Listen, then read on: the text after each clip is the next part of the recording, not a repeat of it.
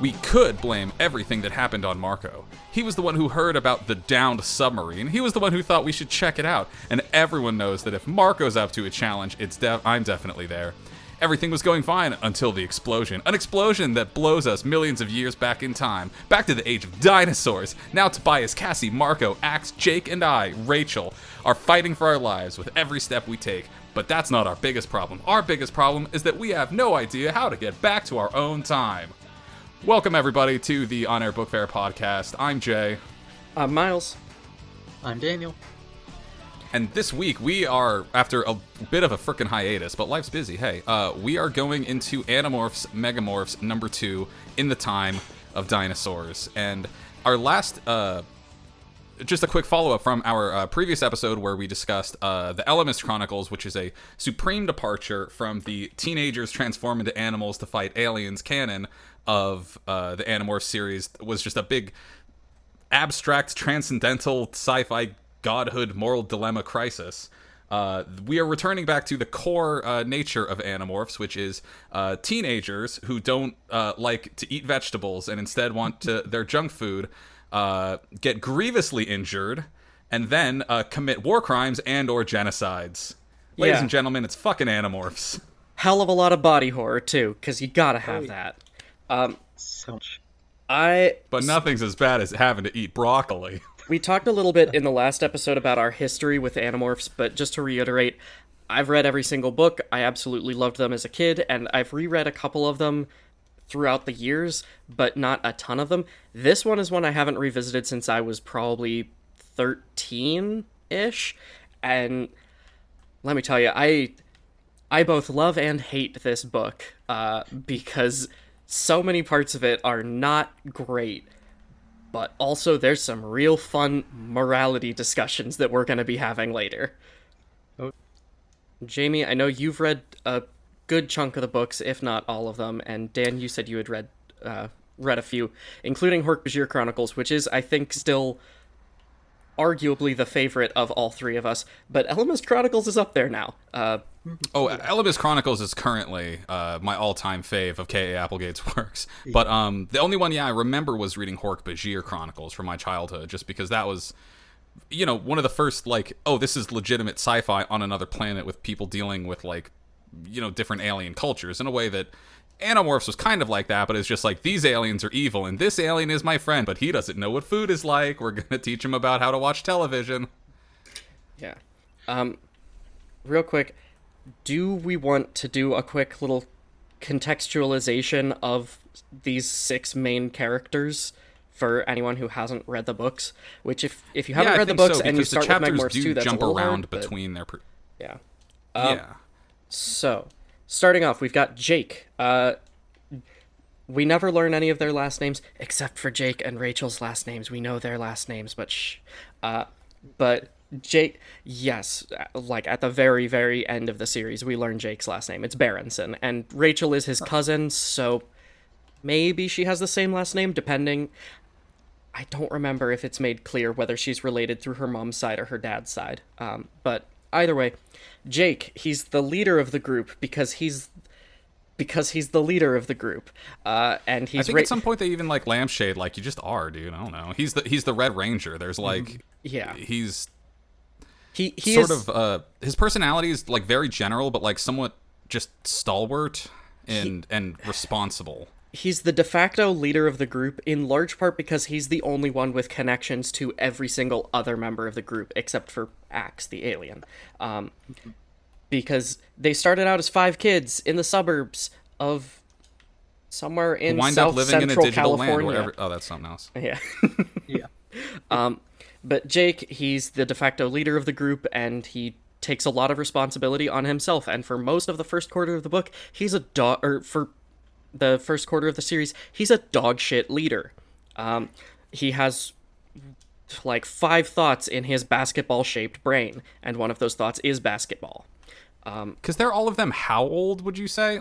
They're 14? 12 or 13 around this point. Oh, that's awful. Yeah, they're 12 or 13 around this point, because I think at the end of the series they're 16-ish. And the war goes on for a couple of years.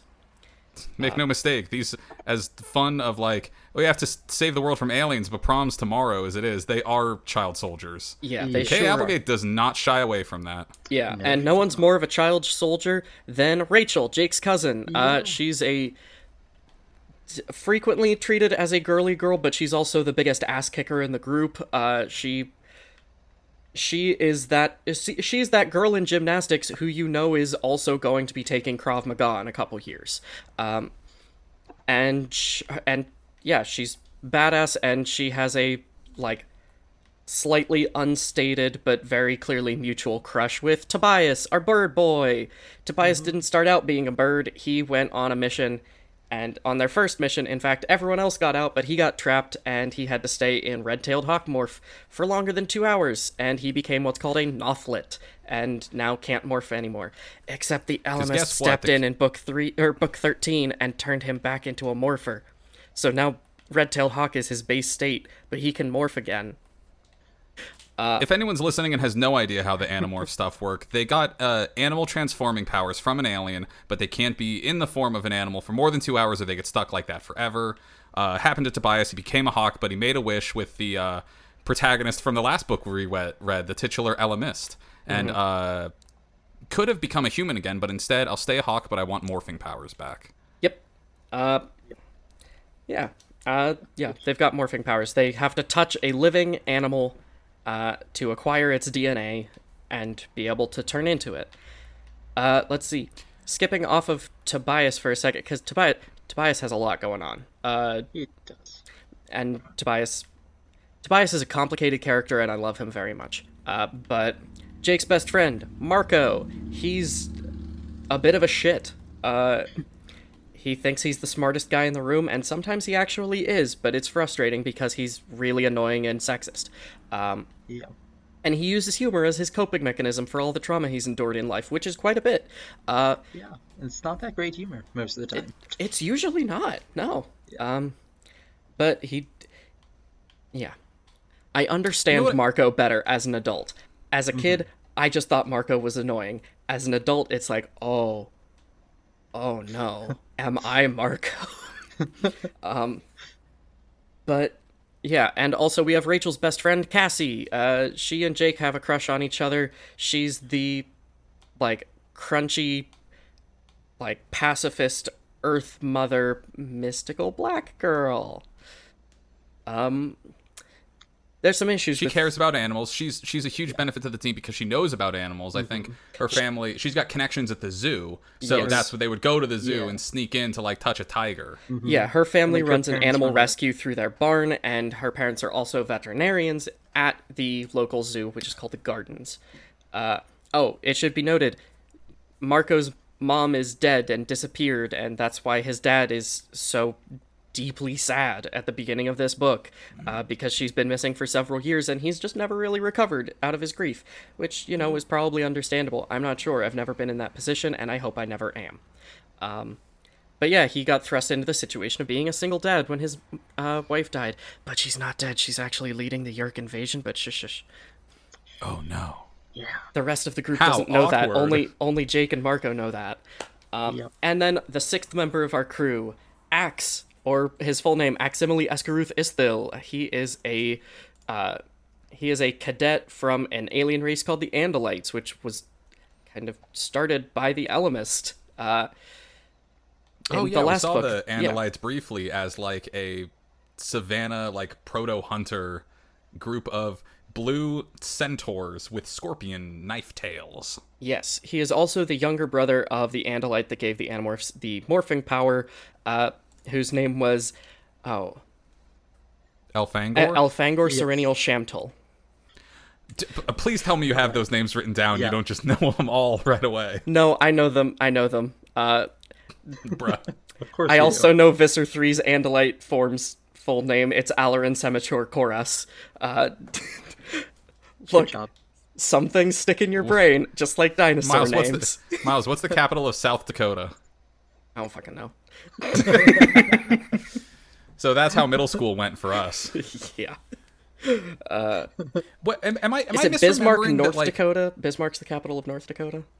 I don't remember either. Uh, That was a setup. None of us can answer. But am I misremembering that I thought Elfangor was like Tobias's secret dad or something? Oh yeah, yeah, That that's in gets Andalite Chronicles, isn't it? that is in Andalite Chronicles. It also comes up again in book 33, I want to say. It gets brought back up in book 33, which is when Tobias finds out about it and realizes that Axe is his uncle. But they don't know that yet because this takes place around book 17, 18-ish. Okay. One other bit of Animorphs lore that I want to put in before we get talking about this book proper is that there's time travel in this book. And time travel has happened once before in Animorphs, and it happened in book 11, which, if you don't remember the books from memory, which I definitely don't remember all of them, but... Turn off the podcast if you're not a real fucking Animorphs head. Please don't do that. We're not trying to gatekeep Animorphs. But number 11 is one where they went back in time, but they only went back like 18 hours or so, and they were crashed in the Amazon rainforest, and Jake was the only one who survived. But whenever they closed the Sario Rip, this thing that is a hole in space-time that lets them travel back in time, everyone was alive again, but only Jake could remember it because he was the only one who lived through the events of the Sario Rip. Rachel is the one who died first, and Rachel is also the one who almost died first this time, and also Rachel is the one who dies at the end of the series, so I guess Rachel just has to die. But the reason I bring that up is because so much through the events of this book, Jake is petrified that several of them are going to die. He is so afraid that they're going to die, and while I understand that because they are your friends, you have experienced this before, Jake. You know that death is not the end if you're in a Sario Rip. If you come back, they just won't remember anything. That immediately removes that stake, but it's not basketball, his crush on Cassie, or becoming a stuntman with his morphing abilities someday. So he doesn't give a shit and can't remember it and can't hold it in his basketball-shaped brain. It only has two folds, the ones that go around the basketball, like that. It really does. Jake improves throughout the series as he gets more and more traumatized by being a child soldier, but the one thing I will say about Book 11 is watching all of his friends die actually made Jake a slightly better leader. He is a better leader in this book than he was earlier in the series, and that's saying something. See, I didn't have that perspective that, like, going into this book, that Jake had, like, some passing familiarity with watching your friends die and be resurrected by time travel. Yeah. And Axe actually knows that, too, because Jake talked to Axe about it at the end of the 11th book. He was like, hey, so this whole thing happened, and you don't remember it, but it was called, like, a Sario Rip, and this and this and this. And Axe is like, huh. Okay, well, I wasn't paying attention in class that day because it was a nice day and there was a pretty girl in class, so I wasn't paying attention. Yeah, shit, bro, I got a C on my time travel paper. Yeah, and I love that came back again in this book, him just being like, I can't be expected to remember everything. I was an average student. See, do well in school, kids. You never know when it could save an entire future. Miles, you mentioned that one of the ridges on Jake's basketball brain is to use morphing powers to be a stuntman. And does that have something to do with, like, the regeneration thing? Because I was trying to figure out what exactly the rules were to the morphing regeneration. Because with this world, like, there are some interesting hard rules to morphing. So, like, if you morph out of an absolutely eviscerated body, can you, like, wait it out for a bit as, like, a dog and then just regenerate your full human body? Is that it? So it's a little bit more up in the air when it comes to their base form, like their base human body, because, okay, we're gonna go down a little bit of a lore hole here, but whenever they morph, their bodies go into Z-space, so that, like, hyperspace realm that the Ellimist was cruising around in for a while in the last book, their bodies are just floating there. Like, their bodies are just out there. And then whenever they morph back, they retrieve their bodies from Z-space and turn back into them. That's why they can keep the morph suits, I guess. Because that's never really well explained, but it's a good way out of having just a bunch of 12 and 13-year-olds seeing each other naked all the time. But their bodies just float in Z-space? Their bodies are just floating in Z-space. It is an actual thing. At one point, that they talk about the ability to potentially regain consciousness in that body if they die in a morph, like they regain consciousness in Z-Space and then die there, which is not great. Or sometimes ships will be going through Z-Space and impact bodies of morphed people. And then it will destroy them, and they will be stuck in the morph that they were in because their body is now destroyed and they can't return to it. I mean, that sucks, but I guess all things considered, like, you're stuck as, like, a bird or a dolphin instead of being totally turned into jelly by a space freighter cruising through you at 20 million miles an hour. Yeah, there's a lot of weird shit that happens with the Escafil device, which is what the blue cube that gives morphing abilities is called. Yes, I remember that too. I'm sorry, the good filter-fish device. I had to say it. But so there are hard rules, and the fact that they can demorph from these grievous injuries in their morphing forms and then go right back into it is just because they're constructing a new body based off of that DNA of the animal that they took. In theory, also, their forms that they acquired are also in Z-Space, and they're kind of like switching places with them, I think, but then they're reconstructed whenever they go back. There's a shitload of hand-waving. It's a kid's sci-fi book. We don't need to go into it too deep. I've already gone into it way too deep, I think. Okay, real quick. I want another sci-fi book about, like, you know, just aliens doing alien stuff, sort of like Elemist was, and then, like, at the end of it, they're like, oh boy, that was a whole adventure and a half. And they're, like, flying in their ship in Z-Space out of it, and then a pile of different Earth animals just splatter on their windshield. And they're like, what the fuck? I mean, if any book was going to do it, it would either be Elemist or Andalite Chronicles. Yeah. And then Cassie or something is like, oh, I gotta go back to the zoo. I lost all my animals. Yeah. But so there's a lot of hand waving that we're gonna do with that. But also surprisingly little. That's why I felt like there's really crunchy, like, hard rules to these things. Yeah. Sorry, I am looking through something right now because... Yes, there we go. I just remembered... I said earlier before the call that I got the new Taz graphic novel today, and it reminded me that in the second one, the Animorphs crew appears. I don't know. Oh, no kidding. Yeah. Cameo of Animorphs in the Taz graphic novel. Interesting. Yep. Yeah. But, nice. Yeah, sorry, it just reminded me because I was like, oh yeah, my bookshelf. Okay. Oh yeah.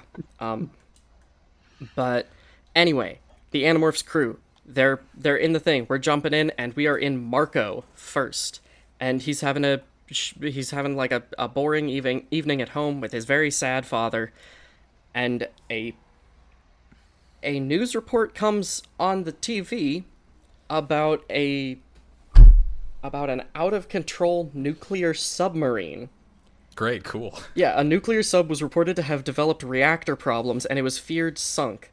Rescue ships and divers were on the scene, but the storm was making it hard for them. They couldn't find the sub, which could be dousing everyone on board with radiation. And I was reading this and just thinking, no fucking way would the Navy report that an active nuclear sub was damaged and out of contact and sunk off the coast about to have a nuclear meltdown about 20 miles off the coast of California, right? Yeah. Like, no way are they reporting that at this stage. If ever. There's no possible way. And if they did, they would never say it was nuclear. Like, we would not know. No. Yeah. Oh, that also reminded me. Before that, Marco describes everyone else in the group, and it gives a real good indication for what Marco thinks of everyone, especially Tobias. It says, we being Jake, who is our prematurely middle-aged, fearless more or less leader, Cassie, our animal expert and tree-hugging environmental wacko, Rachel, Jake's fabulously beautiful but totally insane cousin, Tobias, who's a mouse-eating bird, and the Cinnabon-chomping, Andalite scorpion boy we call Axe. And me, Marco, the sensitive, sensible, smart, and good-looking one, and also modest. Also modest, and honest. And did I mention cute? Like, cool, yeah, Way to make us like you, Marco. You got any Doritos, Dad? Do you got any Doritos and Coca-Cola? But also, it's fun to realize that Axe is the person he compliments the most in here, aside from himself, because he also goes on to frequently describe Axe's human morph as strangely beautiful, because Axe acquired all four of the human Animorphs and made an amalgamation of their DNA to make his human morph, and it's pretty Sounds like cheating. It's pretty consistently described as being an extremely attractive morph of undetermined gender. Like, it is a beautiful androgynous body, and Marco was originally intended to be bisexual, but Scholastic made them not make Marco bi. Of course. So that's just a fun little thing I noticed on this reread. What, is that confirmed, like, by Applegate, intended Yes. by Marco? Yes, Oh. she wanted Marco to be bisexual, and the most that they could do was have him just constantly be talking about how attractive Axe's human morph was. Yeah. Right. Yeah, I'm sure they'd be way more forgiving with bisexual characters in current children's books, definitely. Oh, what axe are you grinding? Is that a specific one you want to name drop? No, but But just in general, yeah, I getcha. yeah.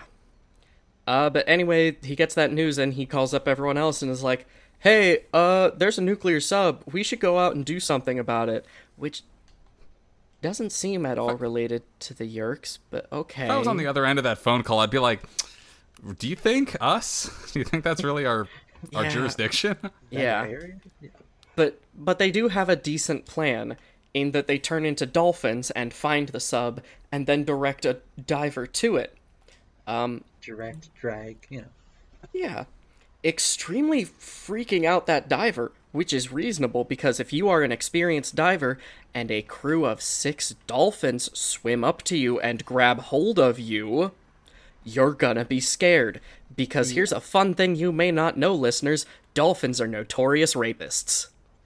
Yep. Yeah. Including raping creatures and, I don't think, any cases of humans to death. Yeah. Also otters. Otters are also the same way. And the depiction of, like, what it feels like to be a dolphin, they were just like, everything's fun. We're just, like, having a great time. Everything's awesome. And you feel so powerful, and you can do whatever you want. You can get away with whatever you want. Yeah. And I was just like, whoa, dude, shit. Yep. Uh-oh. Dolphins are assholes. Yeah. Mm-hmm. Like those smiles. Yeah. Dolphins are just pure id. No control. Yeah, dolphins are fucked up. But then the nuclear sub explodes and creates a hole in space and time called a Saria Rip, and they go back in time. But apparently none of them realize it. And they wake up and they're like, huh, that's weird. This isn't where we left. There's a volcano over there. Oh, that's weird. We must be in, like, I don't know, like South America or Africa or something. And That underwater nuclear explosion must have knocked us, like, a couple points of latitude or something. yeah. And Yeah. and especially Jake, who has gone through a Sario Rip before because of a beam struggle between 2 alien spaceships. But basketball brain. It takes And them then an they're embarrassing like- long time. Yeah, because there's some whales. There's some whales off there. Oh, those aren't That's not whales. No, they're probably whales, whatever. And I love Quick, yo, let's morph back. Let's be humans treading water in this ocean and we don't know where we are for a second. Oh, what's that? And then the fucking dinosaur from Jurassic World that just ate the social media intern just gobbles up half of them. well, not yet, because before that there's some elasmosauruses that show up. Okay. It's our first dinosaur, and it's just coming up. Like a gray-green giraffe. On the end of the neck was a sculpted, streamlined head about 2 feet long, and coming up right behind it was another tall neck and head. No way, Tobias whispered. What is that? The Loch Ness monster? Marco cried. It's Visser 3 and Morph. Jake said. No way, it can't be. There's 2 of them. No way, Tobias. They're coming after us. As I said, Axe said smugly, not whales. Fucking Tobias is the only one who apparently recognizes any kind of plesiosaur.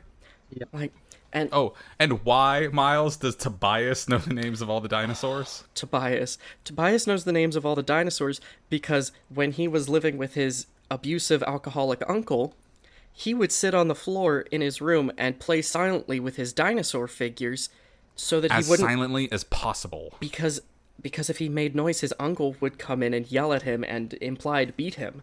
And can I just say, hyperfixations caused by trauma? That's more common than you might think. Yeah. But I gotta be honest, out of these 5 humans, only one of them being a dinosaur kid is extremely suspicious.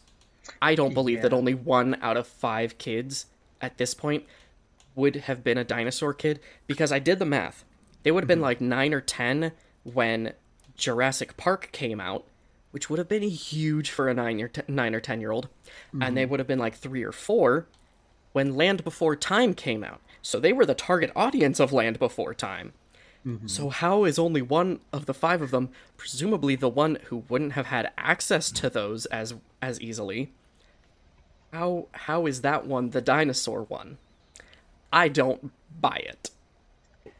See, I thought I was a dinosaur kid, but you two have proven me wrong tonight because you know way more names. We are a sliding scale of dinosaur... I think we are... we're a sliding scale of dinosaur kid, with Dan being the most, and I guess you being the least.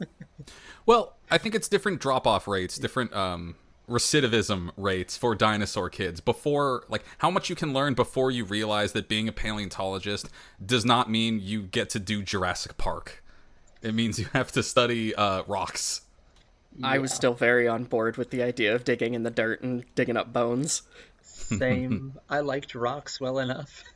I would frequently, like, if I was at a place with a sandbox, I would bury my dinosaur figurines and dig them up. Oh, hell, y'all ever get those things where they put, like, plastic dinosaur bones in, like, a block of concrete and you're supposed to, like, chisel at it with a spoon? Yeah, those are fun. I love those. I didn't, but I am also now remembering dinosaur egg oatmeal, which was the coolest shit, and my first science experiment. I remember doing that as a science experiment, putting the eggs in boiling water to see... because I was being babysat by my cousin, I was like, why does it do that? Why do the things melt? She's like, okay, well, let's put some in boiling water and then put some in oatmeal and see how those 2 things affect it. And the oatmeal obviously didn't, and it started to eat away at it with the boiling water. So I learned a little bit about how stuff dissolves, and that was cool as shit. And I don't know if I've ever thanked my cousin for doing an impromptu science experiment with me when... I think my parents had taken my 2 older brothers to go see Pokemon the first movie, and I was home sad not getting to see it. And my parents were there sad having to deal with. I've ever heard. My parents were sad sitting there having to watch it. I feel bad for my parents having to watch it. I'm so sorry. Hey, it's fine. That was a good night for me. And my brothers came home and they gave me one of the promo Pokemon cards. It was the Pikachu with the little, like, blue lightning bolt behind it. It was awesome. Okay. So all's well then it's well. Yeah, absolutely. I probably mentioned this before. We weren't allowed to watch TV or play video games during the weekdays. And so we had books. And we had a massive dinosaur encyclopedia. We had a lot of animal encyclopedias, now I think about it.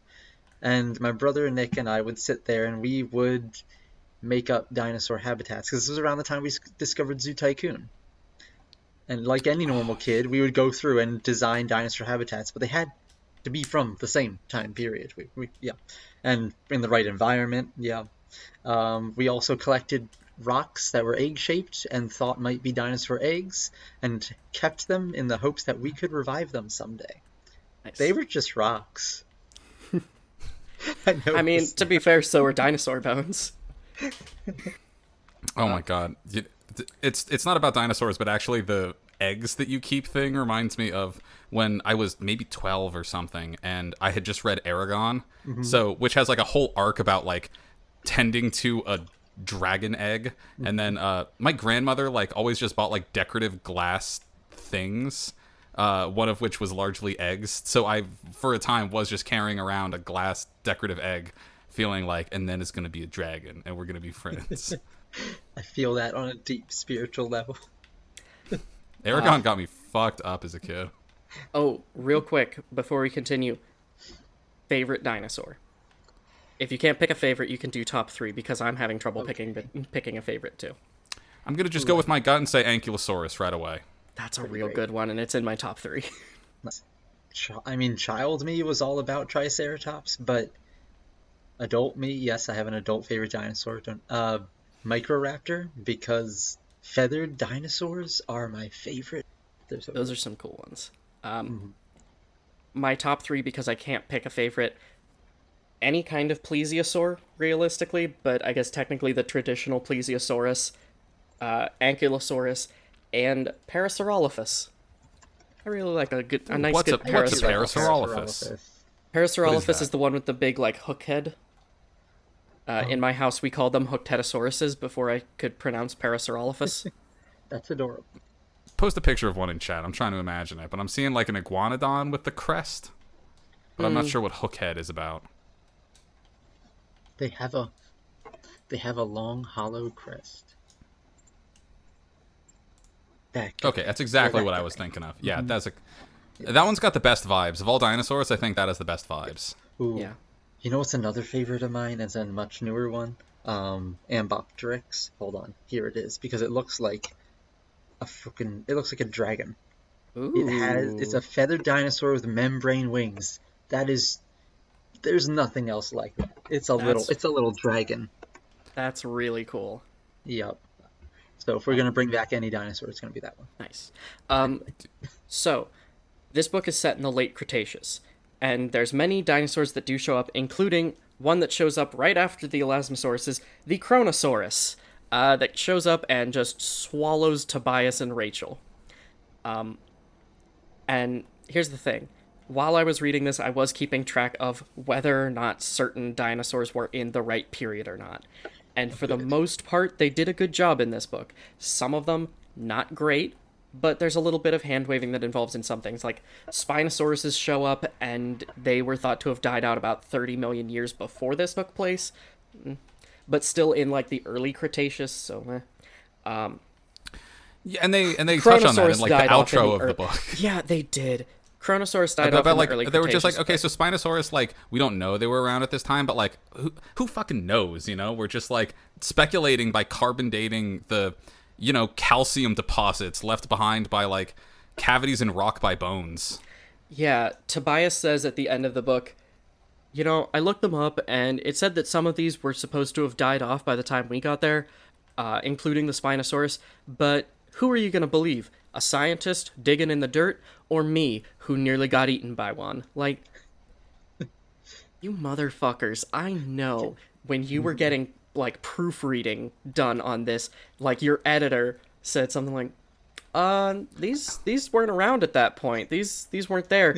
And you added, rather than change things around, you just added a little note at the end, like, well, you know, we're not... Because even outside of the internal logic of it, it's just like, we're all like just watching the echoes of maybe one in every like 900,000 of these things that died. One of them got smushed in the rocks good enough to be able to form fossils out of the bones. So how to like, it's pretty hazy work. Paleontology is a fantastic field, and I'm sure they're like doing all of the logical computations they need to decide like what is most or least probable or whatever. But like, like, you don't know. Like, where's your fucking time machine that you went and go and did your measurements directly, motherfucker?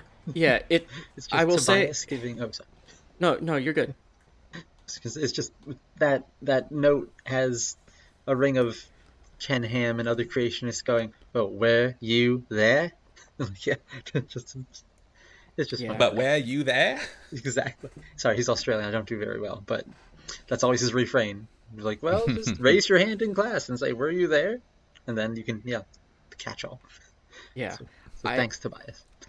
Brief editor's note, I did want to find a clip of Ken Ham saying, "Were you there?" But after searching around for a couple videos on YouTube, I realized I'm not finding it, and also I'm annihilating my algorithm. They're going to start recommending me all kinds of crap about creationist science. So you'll just have to hold that in your imagination. Were you there?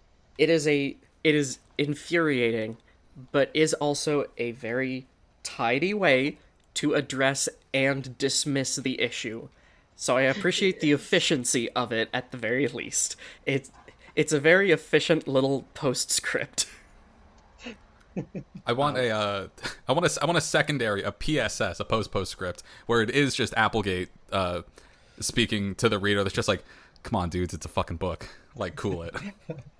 Get off my ass. I at least researched enough to know that they were from the Cretaceous period. Yep. So, do they get 8 or not by this Chronosaurus smile? Yes. They appear to get 8. And the other 4, Jake, Marco, Axe, and Cassie, make their way to the shore, where they, wander around for a little bit, still thinking that they must be in South America or Africa. Those are literally what they think that's where they think they are, because apparently they don't recognize that this could be a fucking dinosaur. Also, apparently their grade school up until this point has never gone to a natural history museum. Oh, wait. Oh, Natural History Museum, like any sort of illustrations or skeletons they might have in the History Museum, is going to communicate, like, the blurry, adrenaline pumped up, like, psychotic image of we gotta get out of the fucking water, there's a beast here. They don't have time necessarily to fucking observe, well, that's not like any whale I've ever heard of. Okay, I'll give them the credit for, like, not knowing that that was a dinosaur right away because they were trying to not drown or get eaten. Okay, but it takes them, like, credit, 8 hours. It does, and to their credit, these are kids who've dealt with aliens before. Like, that very well could have been their first thought was, it's Viscera 3 and Morph is not that out of the ordinary of, this is some other alien species the Yeerks have brought to our planet. But as one of them points out, there's more than one. Also can morph. If there's more than one, it can't possibly be Viscera 3. I'm not saying it wasn't, but I mean, like, they probably would have thought aliens before dinosaurs at this point. Yeah, it's fucking... There's a Stranger Things argument to that. There's an argument for Stranger Things where it's just like, even if it wasn't Viscera 3, like, what if there's just sea monsters?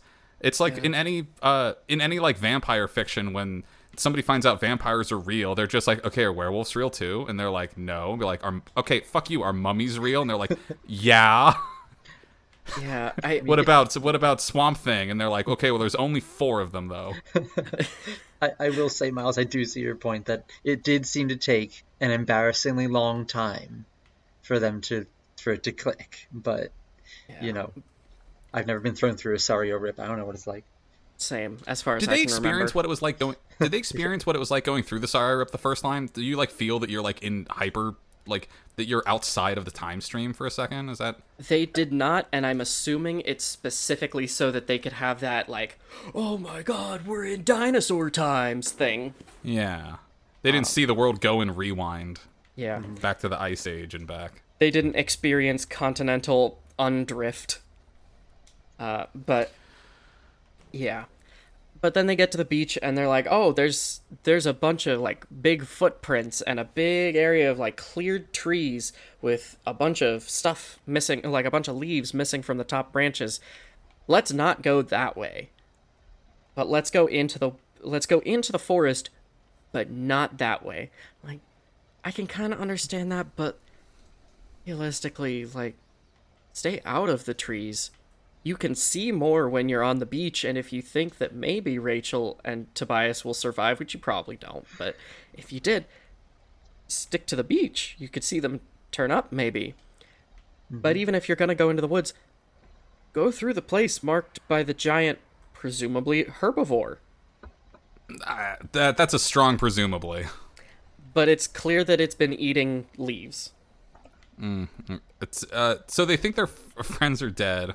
Yeah. Where's Rachel and Tobias? Rachel and Tobias are in the Chronosaurus's stomach and beginning to be digested, including bumping up against a lot of rocks, which is fun, because need rocks to help grind away the stuff because their stomach acid wasn't as strong. That's a nice little touch, and is extremely common for a lot of large creatures. Well, I know tyrannosaurs do that, but this is a water guy. He found rocks in the water to do that. Mm-hmm. Yeah, there's plenty of rocks. I just don't often think of there being rocks in the ocean. I think it's just sand. Crocodiles use gastroliths a lot. So it's probably gastroliths. Yes, stomach rocks. Yeah, that's a good band name. The gastroliths. Yeah, gastroliths. Fun fact: some gastroliths also have fossils in them. That's fucking dope. That's cuckoo bananas. Because the dinosaurs and everything else were eating rocks that had eroded off formations that were old in their time. So you So a find fucking- yeah. You could That's get a so cool. Jurassic fossil inside a Cretaceous fossil. Yes. That's fucking cool. Oh my god! That's Imagine fucking bananas. Imagine being in the shoes of the paleontologist that discovered the first one of those. Yeah. Like that. Or the first, or like what, the only one. What are the fucking odds of that? That is so infinitesimally unlikely. Oh, that's just got me so excited. God damn. I can find the article about it now. I'd be fucking just totally blindsided if that happened more than once. But Tobias is getting his wings broken because he's bumping up against some gastroliths. Oh, because And- he's a bird getting crushed by Yes. rocks inside the stomach of a dinosaur. Yes, as we all know, Rock is super effective against flying. But Rachel turns into a grizzly bear and just tears this thing from the inside out, ripping into its lungs because they need to breathe air. And where is their air? In this thing's lungs. And that's a fucking cool plan. It's only gonna work once, and for a little bit, but it's a good, interesting plan, and I dig it. Fucking talk about Grizzly, though. Yeah. Yep, I was sure is. I wasn't sure if that would work because, like, technically your lungs aren't just big bags, they're porous air sponges, but sure. There's Yeah, some air I mean, in it. Wait, if you rupture a lot, it's what the hyphae are, the little like branches that do most of the oxygen absorption. I thought those were brachia. Oh yeah, those are brachia. I don't remember what hyphae are now. But I mean, realistically, your lungs do still fill up a decent bit with that air a bit, and Okay. while they do absorb oxygen, at least human lungs do take oxygen from the air you breathe in, but they don't take much of the oxygen from the air you breathe in, because we're breathing in air that is 21% oxygen, roughly. Yeah, like 21% Yeah. oxygen, I think. And when we breathe out, our breath is still about, like 14% oxygen. So that's why, in theory, your breath can be used to partially sustain another person, but shouldn't be done for long periods of time and is usually just bad anyway. Which is why we don't do mouth-to-mouth and CPR anymore. Anyway. Wait, I'm sorry, don't we? Oh, God, no. No, not for many years. Oh, shit, fuck. Yeah, All no. the people I've been doing CPR to for the last such and such years. There fucking it up. are some rescue breathing. There is rescue breathing that is done, but there's like multiple different kinds. There's chest compressions now, which is its own thing. That's if there's a blocked airway. You wouldn't do rescue breaths with all CPR. Not all CPR involves rescue breathing, but all of it does involve chest compressions. Oh, because most CPR is about the heart, not the lungs, anyway. Yeah, or clearing the airway in some cases. But you definitely, you do rescue breaths for CPR. You don't do rescue breaths for chest compressions. You never do mouth to mouth.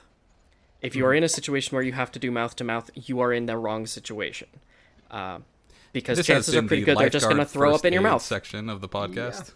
Oh, fuck. Yeah. That's why a good mask has like a filter in it that won't allow anything to come back up. Uh-huh. Yeah, it's got a one-way valve. Speaking of things coming back up, looks like this Chronosaurus had a bit of a spicy meal as a grizzly bear tears into your lungs and then out of the rest of your chest cavity or whatever. Yeah. Yeah. Good segue, thank you. Really, was it? I mean, it was a better segue than we were doing, which was none. Oh, yeah, and they get back on shore, and they... Rachel demorphs, and she tells Tobias to morph into a human, because if he morphs back to bird, then his wing will be healed. And I'm still not sure the mechanics on that, but I think that is sound, realistically. But he tries, and he does morph human, and I'm pretty sure Tobias would be naked there because he became a Nothlit before they figured out morph suits, but they just kind of skirted over that. But then he morphs back to He morphs back to bird. he morphs He back morphed to board. back to bird borf. Yes. And his wing is still broken, so Rachel has to set it, which is fun times. Fun couple bonding, setting your broken hollow bone. And I'd be worried about setting a bone like with a splint or whatever as is, let alone a hollow bird bone that I imagine I would look at wrong and it would collapse like a straw. Yeah. Yeah. Yeah. But so they go off in search of the rest of the crew, who at this point are doing really horrible wilderness survival. Jake walks up to a stream. He's like, well, I wonder if it's safe to drink. And then just goes ahead and drinks it 2 seconds later. Like, it might not be safe to drink. They Okay, seem Jake. fine, though. Yeah, turns out this water was fine. This water was fine. Except frequently there are Spinosauruses in the water in this book. It happens. They predicted the aquatic Spinosaurus before paleontologists. Oh shit, they did. Oh, that's right. I forgot that we didn't think that Spinosauruses were aquatic at this point. Oh, that's fucking crazy. That's right. Like because the idea that K. Applegate took a shot in the dark and was just like, okay, Spinosauruses, but what if they were amphibious? Yes. And just fucking calls it. that's fucking None of crazy the raptors because have feathers. Just saying. that's right. Because this was a couple years before Jurassic Park 3, which featured a Spinosaurus, and that was terrestrial only. That was well, terrestrial is a weird word to use for that, but it was not aquatic in any way, shape, or form. Ooh, good called shot, I guess. Fuck. Yeah. I guess they saw the visual similarity to crocodiles and were just like, yeah, of course it makes sense. And and they were right. And a spine like Fuck. that's a fucking fin like a fish. What are you talking about? That guy's in the water. I mean, to be fair, the Dimetrodon also had a pretty pronounced fin and short, stubby limbs, and it was not aquatic. And arguably the first mammal. It was very closely tied to early mammals and was more closely related to mammals than other dinosaurs. God, I don't want to get too far afield from the Animorphs book, Yeah, but like sorry. that's so curious. Yeah, it's because the fin was used to regulate its body temperature, showing that it was most likely warm-blooded. But that was a very early dinosaur too, before they'd like I guess decided on cold-blooded reptilian anatomy, and they're just like I guess that evolution was just like, what if we tried warm-blooded for dinosaurs for a bit, and they were like, that's not gonna work. Okay. Yeah. Well. Yeah. Oh wait. Is Dimetrodon. Spinous? Oh, Dimetrodon. Yeah, they are synapse. Yeah. Yeah, because they've got a spinal cord. Yes. A Dimetrodon is just a manlet Spinosaurus. It is, yeah. Yeah. Yes. It was also one of my favorites as a kid. Same. I took great pride as a child knowing that they were not technically dinosaurs, but mammal-like reptiles. I did not know Synapse. that for a very long time, and I was blown away when I found out. Oh yeah, I had to know that. Once my brother got a hold of the encyclopedia, we all had to know our facts because he would ask us, and we would have to keep up with the conversation or sit at the kiddie table. Yeah. Ain't that just the way? So we talked a little bit, I don't remember if it was before the episode or during the episode, about how this book sucks T-Rex's dick a lot. And A lot. and it does so in large part because this book took place and was written only a couple years after Jurassic Park came out, which got everyone horny for dinosaurs. And it was before the allegations came out against Tyrannosaurus that it was actually just a pissy scavenger and not an apex predator. Yeah. Which probably was. Yeah. But they describe it as the most ruthless, powerful, relentless predator in Earth's history. And I'm not going to debate on powerful because, I mean, powerful relative to what? Are we talking about muscle mass relative to size? Because I don't know this. But relentless and ruthless predator. To me, that is pursuit predators. Which the most relentless and ruthless pursuit predator on Earth is the human being. Yep. Damn. T-Rex will not track you and your herd for days or weeks. No. They'll lose interest. Yeah. You Early can't shake those. early hominid hunting was not chase after it, it was power walk behind it until it gets tired. Yep. And that's just fucking cool. But oh man. I love that, like, that real history of, like, early human hunting that's just, like, you didn't really have to chase it that hard, you just had to follow it for long enough and it would fall asleep and you just get them. because evolutionarily humans did a stamina-only build. So We did. Yeah, we really did. Sprinting costs a lot of energy. But while this is happening, they're getting chased by a T-Rex and realizing that they got sent backwards in time. And they're dealing with some shit, and they're leaning heavily on Axe's knowledge of things, and he's talking about Sario rips a little bit, and how he didn't pay attention that day in class. And Axe says two things that I want to zero in on here for a second. They're tiny, but he says two things. One, he talks about how humans will often have dry humor, and he says, I have not heard any wet humor, so it is difficult for me to tell the difference. What the fuck is wet humor? That's some classic fish out of water alien shit. Yeah. Be like, I've not seen this wet humor. It is very good fish out of water stuff, but the phrase wet humor is both it's both very exciting and deeply troubling. But he also talks about how... Oh, no. Marco says, what, you can't just whip up a fusion bomb? Fusion bomb? I asked. Then I laughed. I knew I shouldn't, but you have to admit, it was funny. A fusion explosive? That's what it was? I assumed it was a small proton shift weapon, at least. Fusion is only used in children's toys, to make the little dolls speak and so on. Like, fucking... The Andalites are so up their own asses about how technologically superior they are, and they are absolutely... Axe talks at one point about how weird it is that human beings invented the wheel before spaceflight, because the Andalites did it the other way. And that's dumb. That's dumb.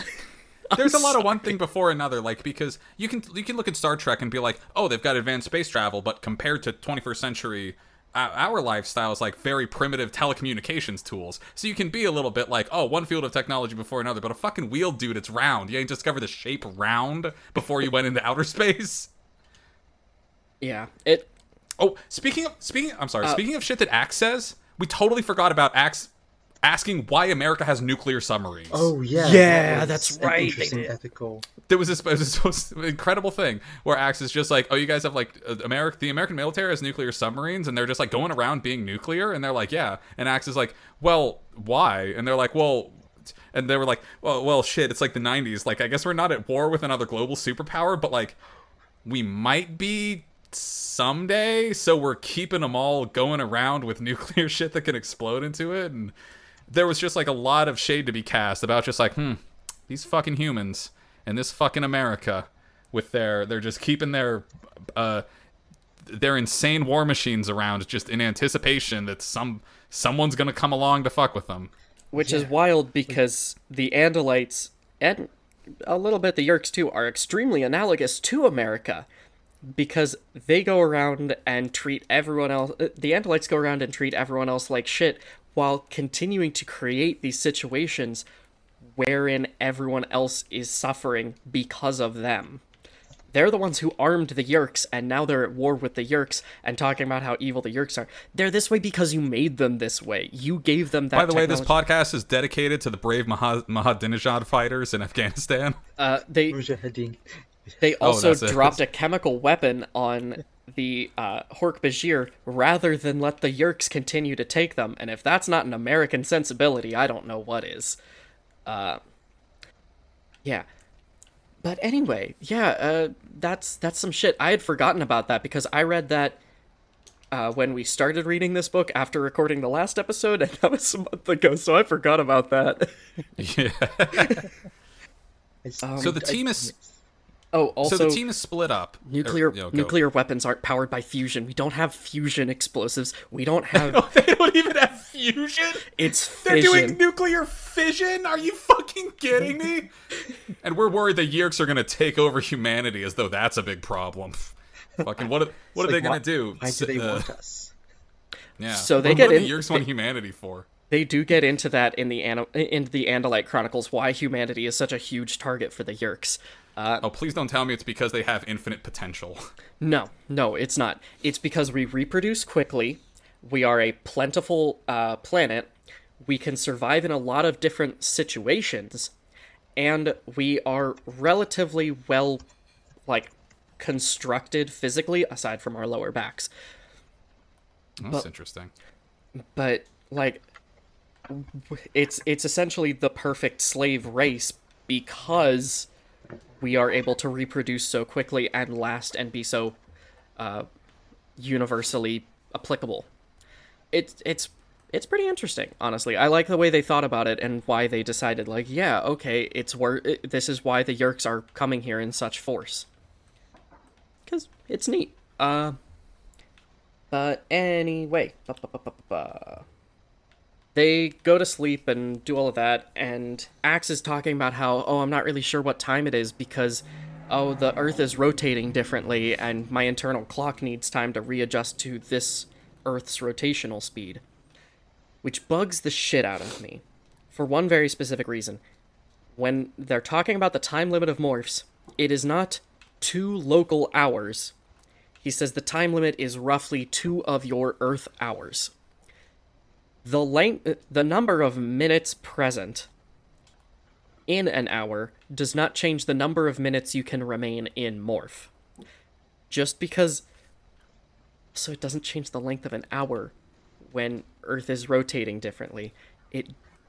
Unless, of course, you want to factor in the idea of, okay, well, we'll still divide up a sidereal or rotational day into 24 segments, which you might do, but still, like, their morph time limit has not changed because the Earth is rotating faster back then. Their morph time limit hasn't changed. So why are they acting like it has? It's like, you have 120 minutes to do this in. You still have 120 minutes to do this in, but now that extends a little bit past 2 hours. If an hour is 1/24th of a day. Because the morphing technology isn't beholden to where the sun is. Yeah. And it's a little bit of a point of frustration, but it led me into an interesting topic of research, which was how much the Earth has been slowing down. Because we've heard here and there about how the Earth's rotation has been slowing down for centuries, realistically, since the Earth was formed. And there's a rough estimate of how much a day shortens. And it is... Oh, let me check on this. I can't remember if it's 2.3 or 23 milliseconds per century. It is 2.3 milliseconds per century increase in days. So a day is increased in time by 2.3 milliseconds every century, which seems like not much. Mm-hmm. But if you go over back, a couple 100 million years, it adds up. Yeah, over 65 million years, I did the math, and a day at this point, where they are, I'm going with sidereal day because that is a full 360-degree rotation relative to the Earth's axis. That is a day. But, so, a sidereal day in the late Cretaceous would have been roughly 23 hours and 31 minutes, if we assume that 2.3 milliseconds per century is consistent. Which there's evidence to suggest that it has actually been altered slightly. In fact, this year, the Earth's in the last couple years, the Earth's rotation has been speeding up rather than slowing down. And it's the 5G. Most climatologists do think that it has to do with human interaction and interference with the planet. Of course. Yeah, 5G. Yeah. Human-spurred climate change. But yeah, so assuming it's constant, a sidereal day would be 23 hours and 31 minutes, roughly, at this point. Okay. So yeah, each hour is like a minute and change shorter if we still divide it up into 24 segments. Still pointless. Still so a pointless weird difference. So Axe's weird brain is just picking up like, hold on, the day's a minute short right now. Something's up. Yeah, the day's 25 minutes short. But Oh. yeah, the day is 25 minutes short. The hour is a minute short. Yeah. But there's a lot that goes on. There's a lot of dinosaurs they run into. Do we want to do a list of all of the dinosaurs they run into? Because I do have that list.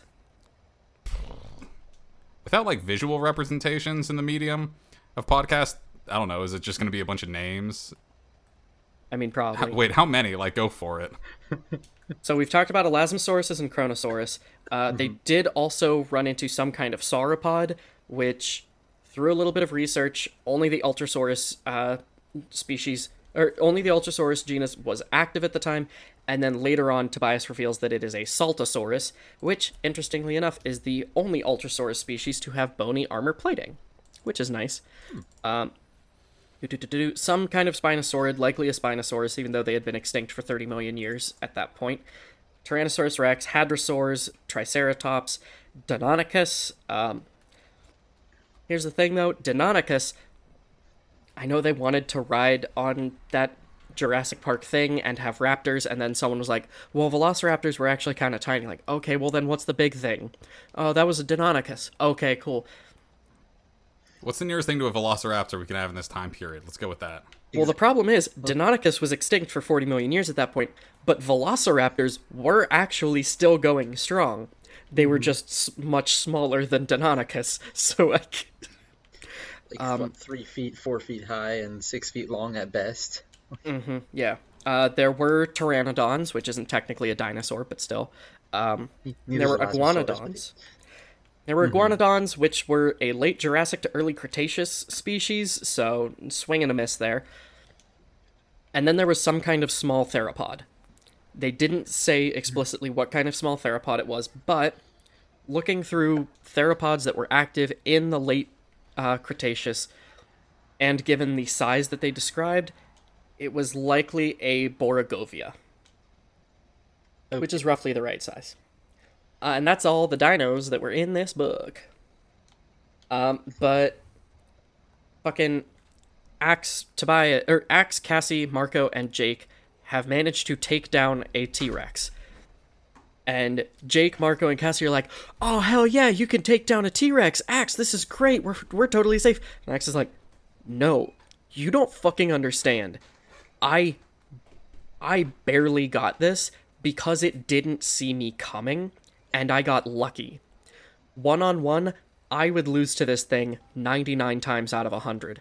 We cannot rely on me for this. And so they say fuck it and cut up some of its meat and make sandals out of its hide and tendons. Which was so fucking gross, and also, like, clearly there wasn't time to tan it or treat it or likely any way to clean it. So they were just... They were gooshing around on those flip-flops.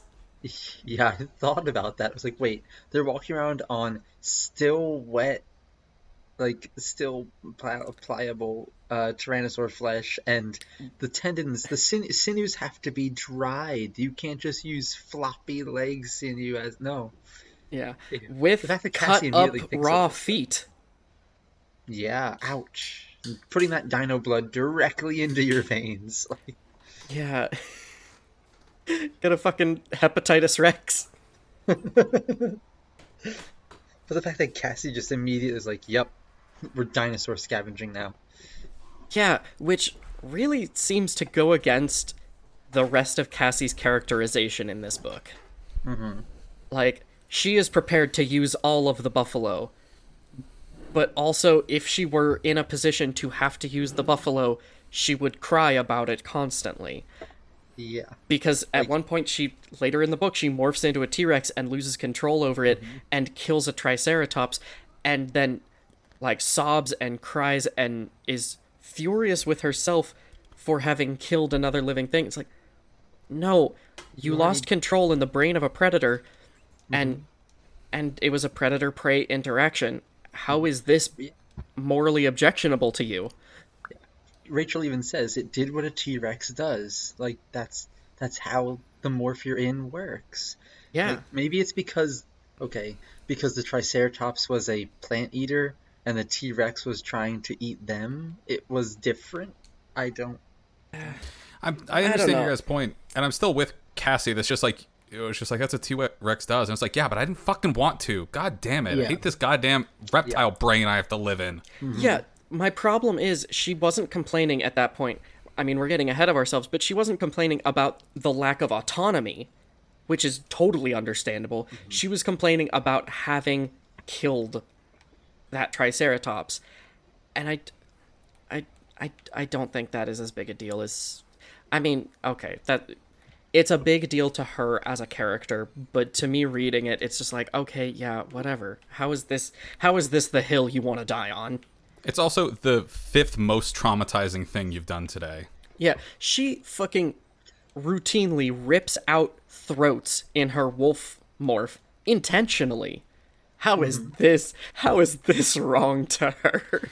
And so what throats are those? Because they're like, if you're fighting the Yeerks, what are they, like Hork-Bajir? What are they, like taxons? Hork-Bajir, taxons, and sometimes humans. And controllers, yeah. I will say this for Cassie. We're going to get into a little bit of a Cassie versus Marco debate later on, but I will say this for Cassie. She is the only one, realistically, or she is the longest holdout for recognizing the controllers they fight as being more than just the Yeerks that are inside their brains. She understands the human cost of killing these controllers. Because for the listeners, if you're not familiar with this, the Yeerks control the minds of the humans they go into, but the humans are still like fully cognizant and like are just being absolutely puppeteered and can like feel and see everything that's happening and have no control over it.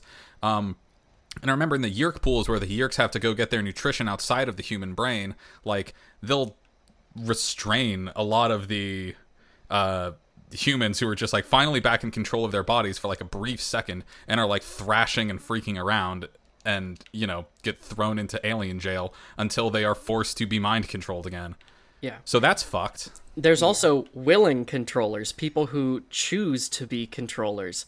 And bootlickers. I mean, there's some interesting people they get into with willing controllers. Yeah, because some people are like whatchamacallit? Chapman? Dissenting Yeerks. Who are like form like a more symbiotic, like non-dominance based relationship with their hosts. That does happen. Also, the Animorph school vice principal Chapman is a willing controller, as is his wife, with the agreement made with their with their Yeerks that the Yeerks won't turn their daughter into a controller, which they're obviously gonna lie about, but like. So you got weird bargaining with the invaders. You got Quislings popping up. Yeah. But either way, some time passes and fucking Rachel and Tobias start to get tracked by a pack of Deinonychuses. And Tobias can't fly because his wing's broken, so he has Rachel throw him into a tree. And he grabs... You'll have to toss me. Don't tell the elf. He has her throw him into a tree, which she fails the first time. So she has to do it again, and it's just funny to picture. Just a girl throwing a red-tailed hawk. Hurry, the fucking dinosaurs are coming. Throw me. Yeah, and so he falls down and he grips onto one of the Deinonychuses and acquires it and turns into it and has like a struggle for dominance over the pack with it as the rest of the pack is attacking Rachel. And he actually loses himself in the morph a bit, which happens frequently, especially with mindless animals like ants and termites. If you've got like a sensitive like state of mind, do not read the ant or termite books of Animorphs. Do not read the books where they morph ants or termites because it is bad. It is rough. It's the roughest shit, or some of the roughest shit. It's not technically the roughest shit because there's quite a lot of other rough shit. But it also happens frequently with predators. Because that instinct to hunt is just very strong. And Tobias loses himself in the Deinonychus brain, and Rachel has to bring him out, and Rachel consistently is like Tobias's tether to his humanity. And she fails to bring him back by reminding him, like, hey, you're Tobias, you're a human, you're my friend. Instead, the thing that works is her saying, you are a hawk. You are a red-tailed hawk. Remember your wings. Remember flying. Remember flying high on the thermals. Which K.A. Applegate is so fucking horny for thermals. She found out one time about, like, that's, like, she's like, what is it like to be a bird? And they said, well, you're very attuned to, like, the heat rising up off of the ground. And she's like, that's everywhere now. Yeah. The way she describes flying is so just absolutely intoxicating in every book, though. But yeah, she reaches out to... She recognizes that he, in his heart, is not human anymore, which is huge. It's a huge character moment to put in this side book that doesn't matter. And realistically, I think that character progress is a little bit reversed in the next couple of books, but, like, that's big. That's real big. She's his tether to humanity, and she's understanding that he is not human, and he might not ever be. Because she is, like, from the minute he gets his morphing powers back, she consistently pressures him to morph human again, become a human Nothlet, and just, you know, you're not an Animorph anymore, but you're human, and, like, the implication is, and we can be together. And her accepting that he is a bird in this moment is huge. And so you said which books in the series this Megamorphs 2 sort of falls in between. Is it canon? Does it actually keep up? Do they remember, oh yeah, shit, that one time we did dinosaurs? So, I don't believe they ever reference Megamorphs 2 again. But, yeah, the Megamorphs books are canon, but they are not referenced. And I think that's a large... So, when they time traveled before, they also lost their ability to morph into these creatures, which happens again at the end of this book.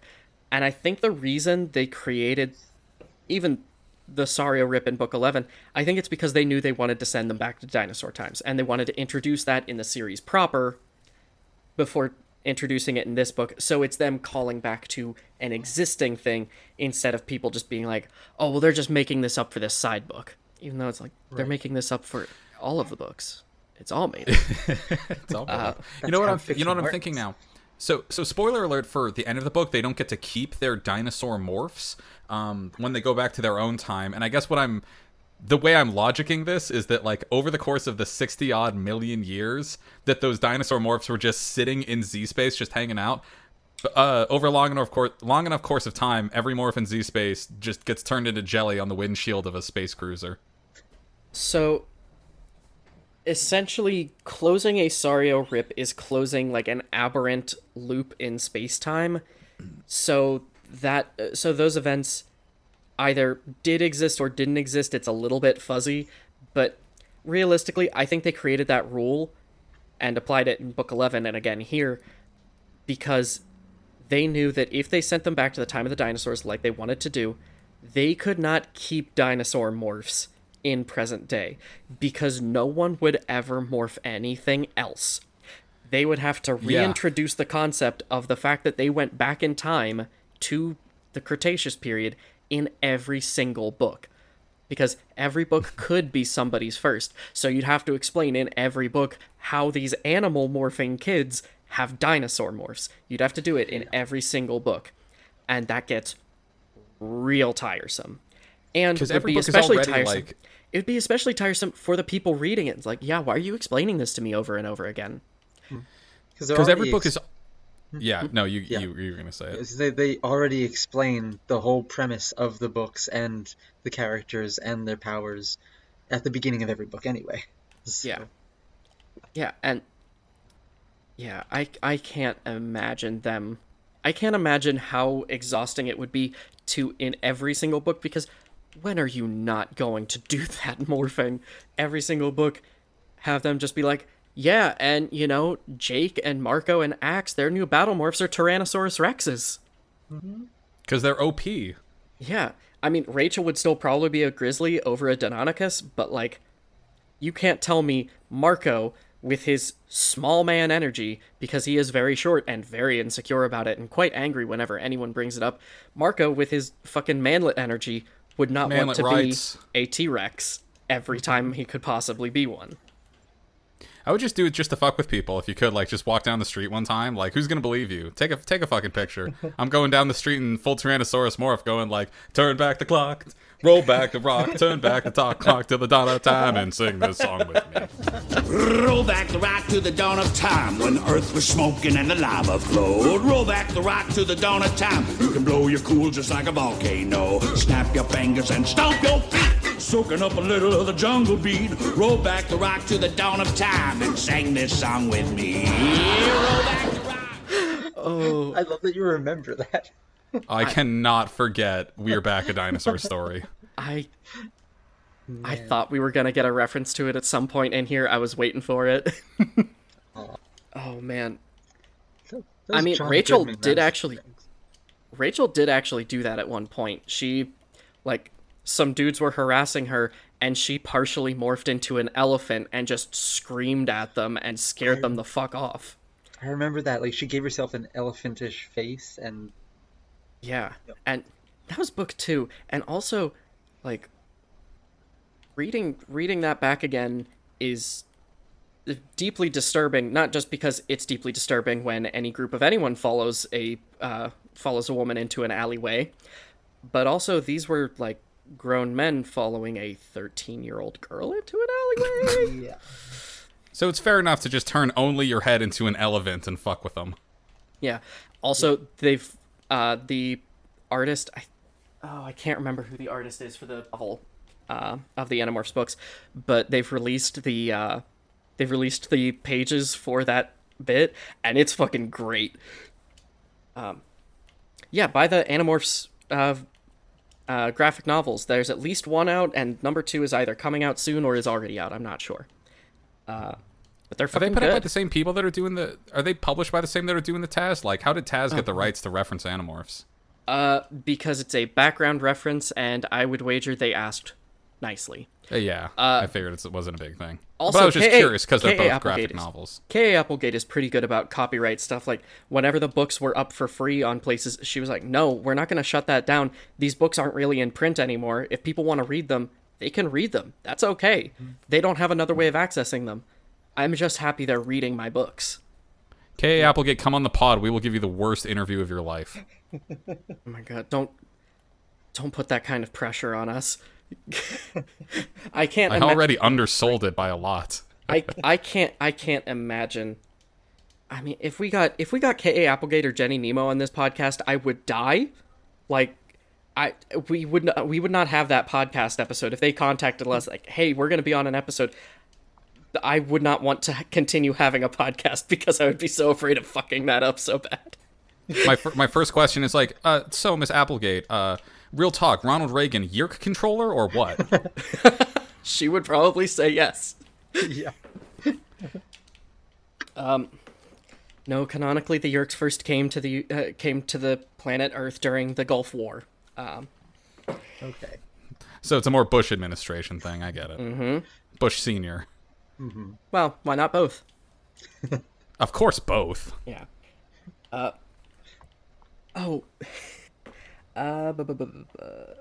Yeah, so they continue on, and Rachel and Tobias run into an alien called the Nesk. And it's described as, like, 8 feet tall and wearing, like, a weird helmet and shit.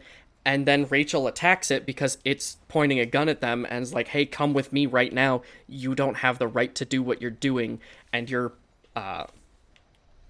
fucking transforming. I saw your other form. Come with me right now. You need to come with me. And you're not allowed to transform here. And she fucking, like, tail whipped it as a Deinonychus and cut it in half because turns out the Nesk are just ants. They're colonies of ants. And that's really fucking cool that they just, like, put themselves in containment suits or form into different patterns to be able to use tools. That's just neat. Well, I wanted to delineate. Are they literally ants, or are they just, like, a similarly sized and similarly shaped, 6-legged, antenna-sensing colony insect that has gained, like, hive mind sentience? I think they're just a similar kind of bug. Well, not like literally ants. I don't think they're literal earth ants. So here's the problem. It gets a little murky on that, actually. because in theory they are just very similar. Except, at one point, K.A. Applegate was asked, hey, what happened to the Nesk? Why didn't they ever, come back to Earth? And she said, have you been to a picnic lately? They never left. So... and you're like, oh, shit. So are they ants? Especially since, apparently their alert pheromones and shit are very similar to ant ones, because Rachel described them as being very similar in smell. I don't like that explanation, truthfully. I have my own thought process on what happened to the Nesk, and we'll talk about that when we get to the end of the book.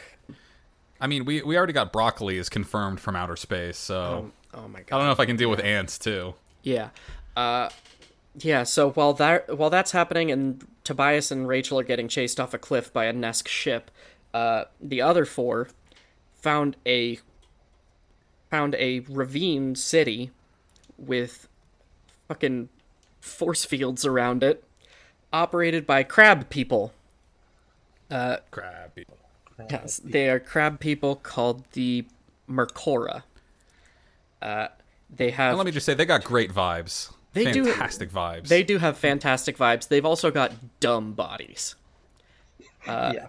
They have one big crab claw on one side and two roughly humanoid arms on the other side, and then four big, strong legs on one side and three smaller, weaker legs on the other. So they just shuffle slightly as they walk. And they're fucking weird, and I've got some things to say about them. Yeah, their carapace is just open with more eyes from everywhere, and that's fucked, but also really cool. I'm copying and posting in chat the only fan art I could find of Mercora, and it looks fucked. It looks bad. Oh boy. Yeah, that checks out. Good job, friend. Yeah, oh boy. It's they're big, dumb, crab-looking freaks. It's eating really broccoli, though. Look at him. It Oh, is. yeah, he's cute. He got a broccoli. Yeah, so they describe these crunch on Mercora as farming broccoli. These Not broccoli-like vegetables, not literal, actual broccoli. Yeah, That's just broccoli. These crab aliens are farming broccoli. They're refugees because their planet went into a black hole, which is probably the result of some bullshit game from the Elemist. Yeah, I'm gonna say refugees from an intergalactic war, and now broccoli's in your local grocery store. Yeah, and oh my god! But so they meet back up again, and the Mercora take them in because the Mercora and the Nesk are at war, but it's a cold war. Because the Mercora have great shields and the Nesk have great weapons, so an attack from the Nesk won't do anything, but an attack from the Mercora is pointless. Either way, they take them in, and yeah, are just so nice. Just so nice. They'll be like, "Oh, y'all can do a little bit of thought speak. You can transform. You're fun. You're not like the Nesk. You're not gonna, you're nice. You're not gonna mess with us. We can talk to you. Hey, look, welcome to our settlement. Have some broccoli. We're having a great old time. Our force fields are good enough to protect against the Nesk. We're just, settling on this little planet here. Where are you from? Where are you guys from?" And they're like, a future that you're not in, Chief. Sorry. Yeah, Tobias has been clocking this comet in the sky for days. And he immediately, in private thought speak, tells everyone, don't say we're from the future. Don't say we're from Earth in the future. Do not tell them this. Because he's the only one who knows what's fucking going on. He's the only one who has they're going to ask, this. "Oh, how are our Mercora descendants doing on Earth in the future?" And you don't want to have to answer that. You do not want that conversation. But so they're eating while they're here. Tobias is eating rats while he's eating early mammals, but the humans are eating broccoli and carrot sticks. Recognizable orange carrot sticks. 65 million years ago. For some reference, orange carrots have only existed for a couple hundred years because they were selectively farmed by Dutch farmers. They were used as a political tool during a Dutch Revolution because of I'm sorry, what? The monarch the monarch of the Netherlands, William the Orange. Or William of Orange. It's fucking wild, the history of carrots. The history of carrots is fucking wild. There's a Live Science article. Are carrots orange because of a Dutch revolutionary? Yeah, so that article is one of the ones that I read while looking into this, and it says that the Dutch revolutionary thing is, like, possibly apocryphal, but it doesn't really list any other explanations, because they were definitely selectively bred, and they were first depicted on, like, farm signs and stuff in the Netherlands during that time. So, but also they're like, oh yeah, it turns out broccoli isn't even from Earth originally. The Mercora imported it from their home planet, which explains a lot, I think. Like, oh, you mean you mean it explains how a plant as incredibly varied as wild mustard can exist and be shaped through selective cultivation so easily into so many different forms? Is that what it explains? Because no, man, broccoli looks funny and tastes funny. It's bad. It's a food I don't want to eat because I'm a child. Fucking, I mean, broccoli is good. Broccoli's really good. Broccoli's great, dude. I fuck with raw broccoli every goddamn day. Oh, I can't fuck with raw broccoli. It feels like I'm eating sand. It's so dry and pebbly. Oh, that's what I like. Gives you something to really chew on for a while, make you gnaw on it like an old camel. Yeah, I'm not about that. But fucking mustard. Okay. Comes in so many forms, and one of those forms is broccoli, and it's so varied, and it's really, really cool to me. And it's just like, oh yeah, it's from space. Like, okay, I know you're just doing this as a, like, ew, gross, it's not even from this planet. But, like, I mean, if any currently domesticated plant was, like, brought on a space voyage, it would be the variations of mustard. Because they are so resilient. Here's another thing, though. If this was recognizably broccoli 64 million years in the past, and that was, like, the same broccoli that we know as, like, a child growing up in 90s America, that means that broccoli is, like, an apex vegetable that has reached the endpoint of evolution and needs not change over the course of millions of years. Mm-hmm. It can outcompete everything to stick around. But, fun little fact, the first domestication of mustard was about 6,000 years ago, which, as we all know, is how old the Earth is. Yep. This is when the Earth began. That's when Jesus put the dinosaurs into stone with the Gorgon vision that Jesus had to turn them to stone. Okay, so broccoli is like a mustard plant, is that right? Yeah. There's a lot of different variations of mustard. Clearly. But some of the so the, like, primary ones. Oh, am I looking at the right thing? Also, combined with, like, that first. There we go. So different cultivated forms of mustard include bok choy, field mustard, Napa cabbage, and all types of cabbage and lettuce. No shit. Turnips, and broccoli. Broccoli, cauliflower. As a result, also Brussels sprouts. Like, a shitload of the plants we eat are just different cultivated forms of wild mustard. That's cuckoo bananas. Those comes in entirely different forms, from cabbages to broccolis to Brussels sprouts to turnips. Yeah, it's all mustard all the way down. Brussels sprouts are just young cabbage, I believe. So last summer, I grew both cabbage and Brussels sprouts, and I can see where that connection is. Yeah. But the fact that they are such different forms is absolutely buck wild to me. Yeah, it's really cool learning about this shit. This might be our most educational episode yet. Congratulations. It's not over yet. You're left smarter. It's not over yet, because I'm going to talk about meteorite impacts later. Yes. Let me go back to carrots for a split second, because I just got on that research thing again where I was telling someone, like, is that true? Do I remember that the reason there's the mythology, the total apocrypha about carrots being good for your vision is because it was weird World War II propaganda meant to, like, counterintelligence the fact that America had developed radar technology to explain why they could detect Luftwaffe. Britain. to sort of like counterintelligence, like the fact that they developed radar technology to detect aircraft in the dark of night under London's citywide blackouts to prevent air attacks. And if the Germans were just like, damn, how can they see our airships? It's like, oh, because they eat carrots so they can see in the dark super good. Mm-hmm.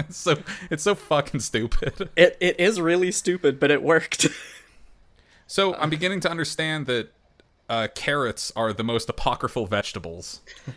They kind of really are. They're also terrible for rabbits. Yeah.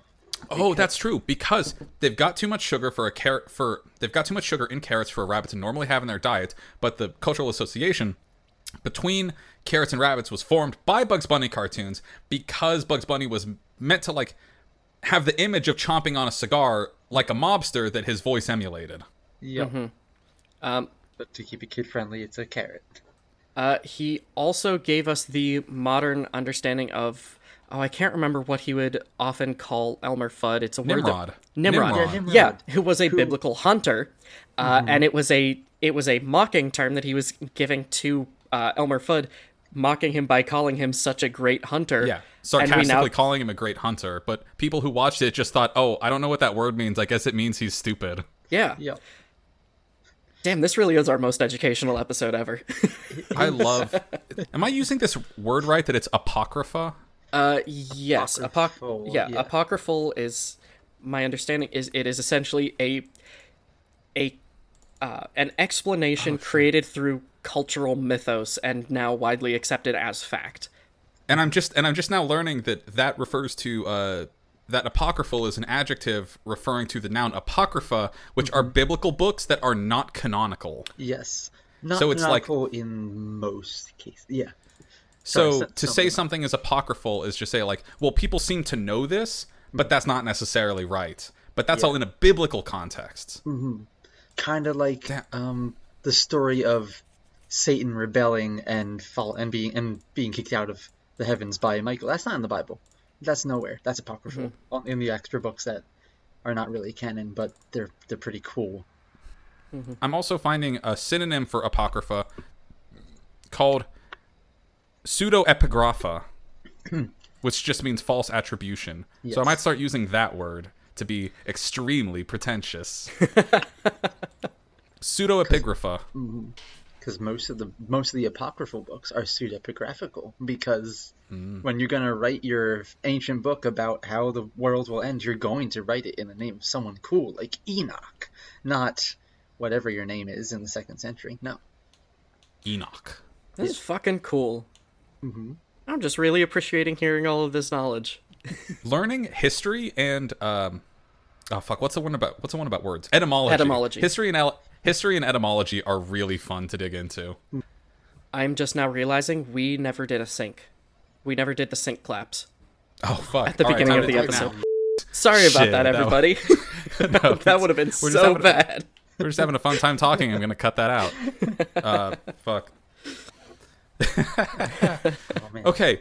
Shit. Anyway, so the Animorphs are hanging out with two sets of aliens, 65. Oh, wait, because... The one group of Animorphs has found this force field city, and the other group of Animorphs are being chased off of a cliff. And as they're chased off of the cliff, and the other group of them are flying around the cliff. They do that thing like this, the meme of Elliot Page and what's his name, Aiden something from frickin' the Umbrella Academy. Hold on. I don't remember that guy's name. I just remember he was being like a real big douche about being vegan at one point. Anyway, it's the meme with Elliot Smith and Aiden Gallagher from Umbrella Academy passing each other in cars and sort of looking at each other like, what the fuck? How are you here? Yeah. Elliot Page. Because Yes. Did I say that? You said Elliot Smith. Oh, fuck me. That's wrong. Oh, God. Well... Anyway, so the two Animorph groups that I guess thought that the other group was dead are now combined again. Oh, and we totally glossed over the fact that at some point Rachel was walking around very hungry and gave a really specific description of the Denny's Grand Slam that she was like craving for, and I thought, Denny's original Grand Slam breakfast is now just $1.99. $1.99? Are you out of your mind? Crazy. and that's what I You was get like really 2 eggs, reflecting 2 on fluffy hot the cakes. product placement in this book, because I guess K.A. Applegate is like trying to like connect to things that kids know, such as like brand stuff. So she talks about Doritos. She's writing about like, I think Taco Bell made like 2 appearances in this book. Multiple Mostly just like mentions for the of kids Toyota, like wishing I that they think. could. Yeah. So there's a lot of brand names popping up, but they really drilled down on the specifics of the Denny's Grand Slam. Yeah. It's described in such obsessive detail. She also drilled lovingly- down very lovingly hard on described. Smuckers. Raspberry preserves. Gotta have the seeds. I don't know what kind of baby needs seedless raspberry preserves. I like Smuckers. It's the best. Gotta have my seeded raspberry preserves. It was so disjointedly written, but it does kind of reflect that just like hunger mindset. Yep. It's And Whenever they drop name brands, you can tell they're just trying to nod to the audience of kids, being like, "See, we get you. We're hip. We know what the kids eat." and connected to like this, the way Kay Applegate tries to throw out stuff that kids might recognize. She has a bunch of pop culture references, but also like old stuff that is mostly channeled through Marco, things that kids wouldn't normally get. But she sets up Marco as like this weird pop culture guy who like watches TV from the 50s. Like she name drops, you know, the Bubbling Crude from the frickin' Beverly Hillbillies theme song. And up to the ground come a bubbling crude. Oil that is black gold. Yeah, and Marco is just flying around singing the Flintstones theme song, which, to be fair, as a child in the 90s, we definitely sang that in multiple years of music classes. And that is Our the parents one would to have been singing it. Yeah, and that would have been the one to sing when you're fucking around with in dinosaur times. Of Yeah. course, you're gonna do some. That's Although around the same time they also could have been singing the Dinosaurs theme song. They could have just been going Honey, I'm home.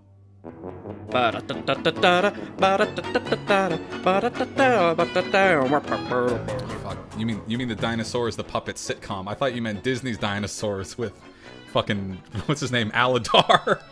Oh my god. Oh, I gotta watch that goddamn thing again. Yeah. I would be 'Cause he down was a to had- watch he was that a because it was so hadrosaur, right? bad. An iguanodon. Oh, I know it sucked. Yeah. Oh, yeah. Oh, he was. Was he yeah, an okay. iguanodon? He didn't have the He was beak. supposed to be an iguanodon. Yeah, because you could tell by the hands and the head, or the forelimbs and the head. But yeah, he was supposed to be. The lemurs weren't supposed to be there, but okay. It's all I mean, you could say that about the Madagascar. yeah.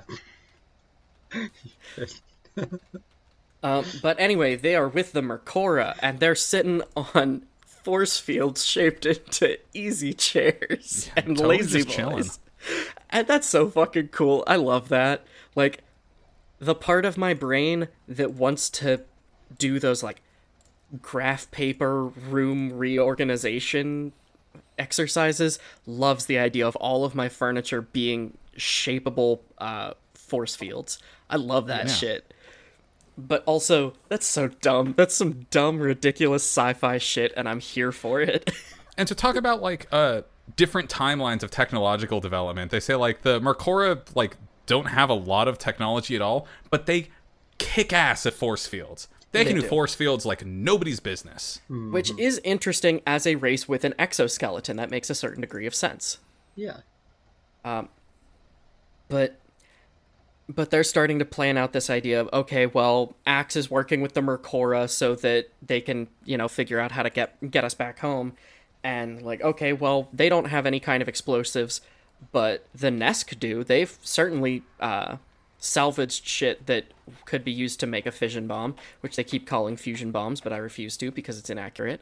Because the Nesk are like big scavenger types, and they're like taking a bunch of stuff from other peoples around the galaxy and stuff, and that's why it's described that's why they even take on like a semi-humanoid shape as a colony of ants, is that so that they can wield like guns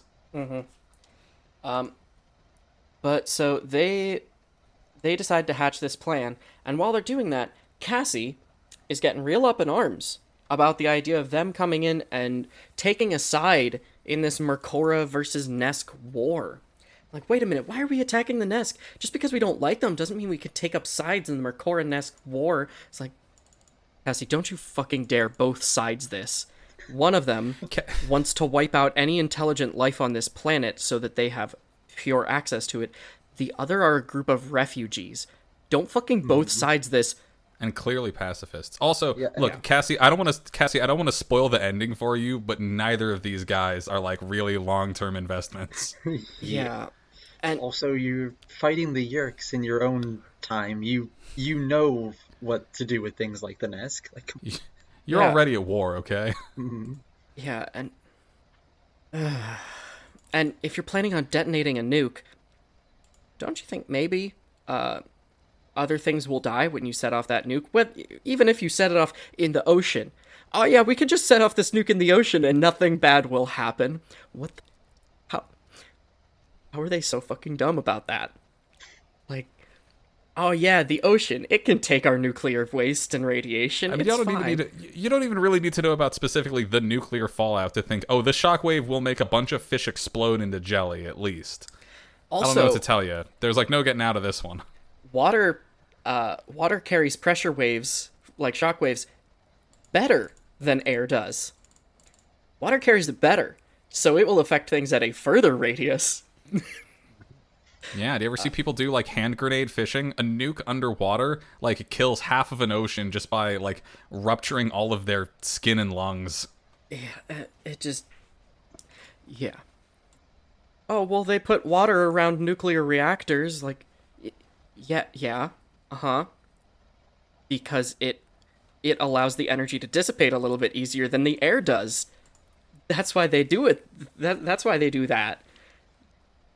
Okay, we're gonna move off of that because I could feel myself getting into talking about Cherenkov radiation, and that's pointless to talk about in this. It's so easy to get sucked into these conversations. I mean, I radiation, I think it's cool. But anyway, yeah, so Cassie is being real weird about shit. And Axe brings up this idea of determinism, essentially. Because he says, there is another consideration. We are here, which means we were here 65 million years in Earth's past. In other words, maybe our presence here is vital to the future. Maybe we did something that caused the future to happen the way it happened. Like, we can't be afraid to act, because if we act, that means we already acted. Which is realistically how I view time travel to the past, is no matter what you're doing, the results are immutable because you are coming from a future in which those effects already are in place. Like, I don't know. I think realistically, there's no factual argument for any interpretation of time travel, but that is what I kind of see it as. You're just transposing yourself at a different point in time, but you are still taking those actions. Every action has already happened. We just haven't experienced the occurrence of that action yet. There's a scene I always love to reference, which is the classic Bruce Willis and Joseph Gordon-Levitt scene from the absolute classic of a film, Looper, where Bruce Willis is just like, look, we could sit here like making diagrams out of pipe cleaners and straws for 6 hours, but the truth is, it's time travel. It doesn't fucking matter. Don't think about it too hard. And so the determinism of this scene is just like, I was thinking about if you were really worried about altering the time stream, and the second you realized that you were back in time, you're just like, oh no, I can't do anything here. Anything I do is going to fuck things up. So, like, if you could just spontaneously combust and just die right there, to do as little changing as possible, your body would still, like, just... And, like, they're wearing the morph suits, which are, like, presumably, like, neoprene or something. So, like, the introduction of neoprene into the ecosystem, like, might cause something. Who knows? Doing absolutely anything is going to just butterfly effect everything. Yeah, and they've already killed many creatures. Mm-hmm. Axe even points out, like, the rat he eats could be the mammal that carries the lineage that becomes primates. And oops, here we are. Or here we It's are. too late. We fucked. If what we're doing is fucking with the time stream, we've already ruined it. So let's try to just get back to our present time and see if it's like a barren wasteland, or if the Mercora are here, millions of years in the future with a highly advanced society, and they have the whole planet, and they're just like, oh, from the legends from millions of years ago, the shapeshifters have returned. Our strange deities that helped us prevail over the Nesk and claim the planet. While discussing this, they also talk about, like, oh, what kind of technology would you want from all of this crazy shit we've seen? And Cassie says she wants the Nesk's force fields.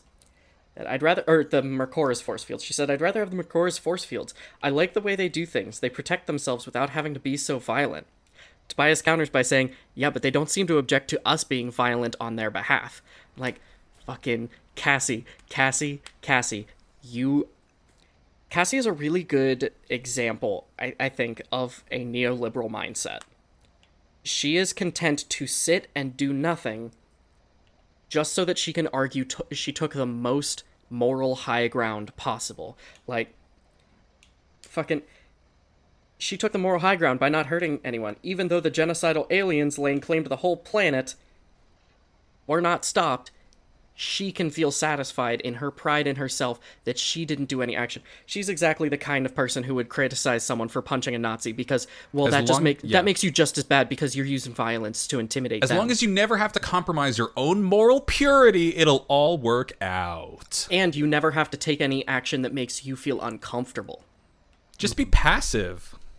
Yeah, and gonna get into that a little bit later too, but Tobias is so fucking on point throughout this entire book. This book is definitely a big Tobias lover book. Yeah. Because he is pointing out all of these issues, and so they go on this mission. And he makes okay, right. No, go for it. I was gonna say he makes a decision and a half. He makes a motherfucker of a decision. He sure But we'll get to does. that. We'll get to that. And I would argue that decision and other decisions like it and other factors present in most books are why I would say Tobias should be the leader of the Animorphs, but it's can't rewrite the books. Yeah. But so they decide to go on this mission. They're going to raid the Nesk headquarters as dinosaurs because the Nesk don't give a shit about the dinosaurs because they're unintelligent. And their evidence for this is that they stunned 2 Spinosauruses earlier rather than kill them. But those Spinosauruses weren't going directly into their base. But either way, they head off towards the base, and Cassie loses control of the T-Rex morph and kills a Triceratops and begins to feel guilty over it. Extremely guilty. Because she caught the T-Rex blood frenzy. Yeah, and there's a debate that happens here between her and Marco, who are very opposed characters for a large portion of the books anyway, and are also the characters that K.A. Applegate and her husband and co-writer, or co-author Michael Grant see themselves most as, respectively, which is weird to me that they're always at odds and fighting and don't seem to have anything in common, but whatever. I mean, they're still together after all this time, so they must be doing something. I mean, and with the writing of these characters, as like cringy as Marco can be, and as Blood Knight psycho as Rachel can be, and as neolib as Cassie can be, props to K. Applegate for like performing the dialectic for kids, just like giving a lot of different moral concepts. Yeah, she really does introduce them all in a digestible way, and in a way that I would argue makes... I mean, in this case, I don't think Cassie or Marco are 100% right, but they have this argument. Marco says, Cassie, get over it. This is the late Cretaceous, according to Bird Boy here.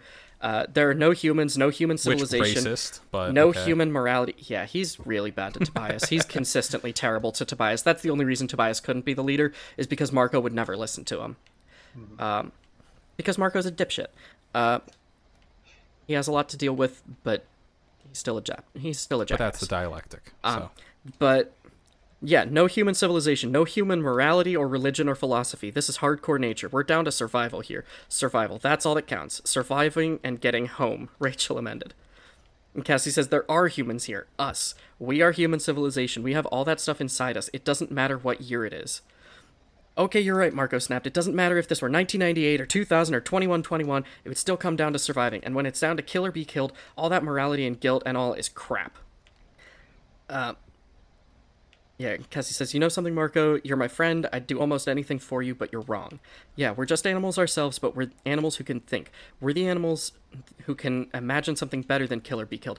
I don't think predators are immoral. I'm not an idiot. Whatever you may think. But I'm a human, okay? And I have to think and care, and I have to feel things. Otherwise, I might as well be some gangbanger or a Nazi or a yerk. Whoa, okay. And there is an interesting debate to this, because I would argue that neither of them are 100% correct.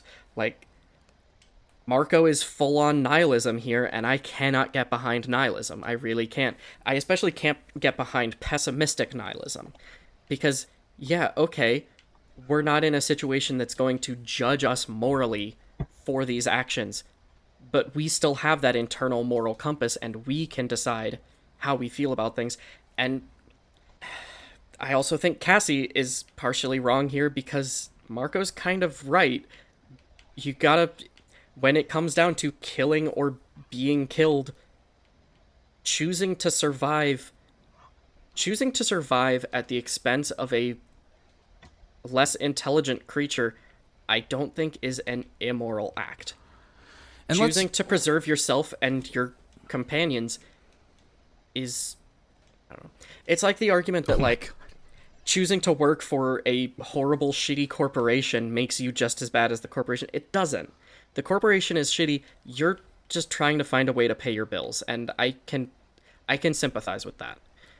It's getting into, like, how you deal with moral contexts. Sorry, as an aside, I'm playing Destiny as we play this, and there's literally a guy in my game whose tag is Bird Boy, and I'm like, oh shit, it's him. But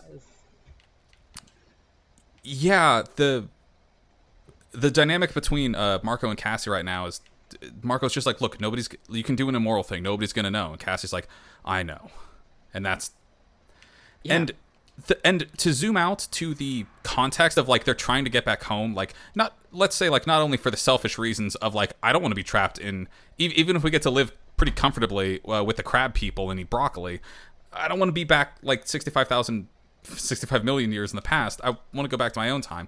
But also that they were crucial in protecting the planet Earth against the Yeerk invasion. So they have like a moral interest in returning to their own time, so that they didn't just, like, vanish that one day and potentially, like, allow the Yeerks to just steamroll Earth. Yeah. So you can have a conversation about, like, bigger picture, greater good, about, like, look, the people here, all the people hanging out, all the animals, all the dinosaurs, all of everyone hanging out here 65 million years ago, we know that they're kind of fucked as it is, one way or another. But is it more important for us to get back to our own time to protect the people there? Yeah, like, and we already know that these people are dead. We know that all of them are dead. We need to focus on the people we can save. It's why I think in this specific instance, Marco is right, but in the grand scheme of things, I agree more with Cassie. Because I don't think morality changes depending on whether you're observed or not. It's like, I remember back in high school, Jamie, our humanities professor, or teacher, he was not a professor, he was a teacher, our humanities teacher said that without religion, human beings have no concept of morality, because there's no sense of, well, why are you doing that? Where are you getting this morality from? Or the idea of being punished for doing something wrong. If you don't fear being punished for doing something wrong, you're not going to act morally because there's no reason not to. Like, no. I'm saying the only way to be moral is like knowing that there is an authority to discipline you if you do not. Wait, who told you this? Our humanities teacher.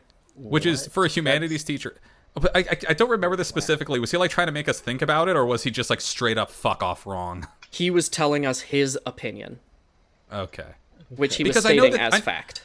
Because I know this argument about, like, religious, spiritual morality disciplining, where the comeback I heard about and would regurgitate would be like, okay, so let's say, like, God came to you in a dream, and you knew it was God. It was, like, God, the real one. It wasn't a delusion or a hallucination.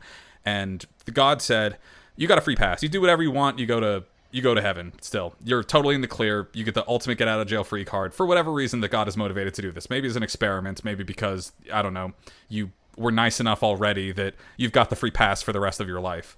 And then that question is like, okay, so what do? Do you go around, like, I don't know, stealing, murdering, raping, do whatever the hell you want, of all immoral things? And somebody would say no, because I'm a good person. And it's like, so you have something about you that's a good person that guides your morals without the proverbial sky daddy, like, acting as a disciplinary authority to you. If it wasn't there, if there wasn't, like, the religious morality structure guiding you on this, you have a sense of what is good or bad anyway, and not the least of which is the social contract, such as even if God gave you a pass, if you went around murdering, you would still go to fucking jail or something. Yeah. So there's other like enforcers of morality, not just from a spiritual context, but like a societal and institutional context, and also largely internal, because you have the social contract in your brain where you know at least a little bit to do unto others as you would have them do unto you. So you're not going to be that fucking bad unless you're totally psycho. So if somebody told me that if God gave them a free pass at everything, and let's say for the sake of things, the federal government gave them a free pardon for everything, and they would steal and rape if they wanted to, then I would look at that person and think, oh my God, you're deeply diseased. Like, yeah, fundamentally broken. Like, yeah, you are just a non-person right now. Yeah, I'm really kind of flabbergasted that a teacher would insert his own opinions that way and not, I don't know. It's and actually really tell us. No, that would tell you, though, like, from the authority of a teacher, I will tell. He frequently did that at the end of our in-class debates about stuff. He would say what he thought. Oh, yikes. Like, yeah, you can't do that. You can't do that neutrally and objectively as a teacher, as an authority trying to make you understand things as a more developed person. You can't be like that as a teacher. That's fucked. Yeah, especially when you're acting essentially as a moderator for said debate. Yeah, you're the humanities teacher. You're supposed to be teaching us about morality, and for his point to be like, well, I believe that morality only comes from a spiritual authority. That's not good. Yeah. Plus, like, it's okay. Like, it's sorry not to get on a soapbox, but it's a fundamentally useless. It's like a God of the Gaps kind of argument, because there is no unadulterated access to that authority. You have to have people interpreting and enforcing it. So you have to first trust the people doing the interpreting and enforcing. And look at history for about 5 minutes, and there is no way to get one set system there that works for all times and all people. People don't generally tend to interpret God's will from a neutral and objective standpoint. No. Yeah. And like the idea that you can only be a good person, a good and moral person, if you are doing it out of fear of punishment is completely ass backwards to me, because that means you're doing it for your own benefit. You are doing it out of self-interest, and that's bullshit. Like, I don't believe in hell, and I do all the murdering I want to, which is none. Yeah.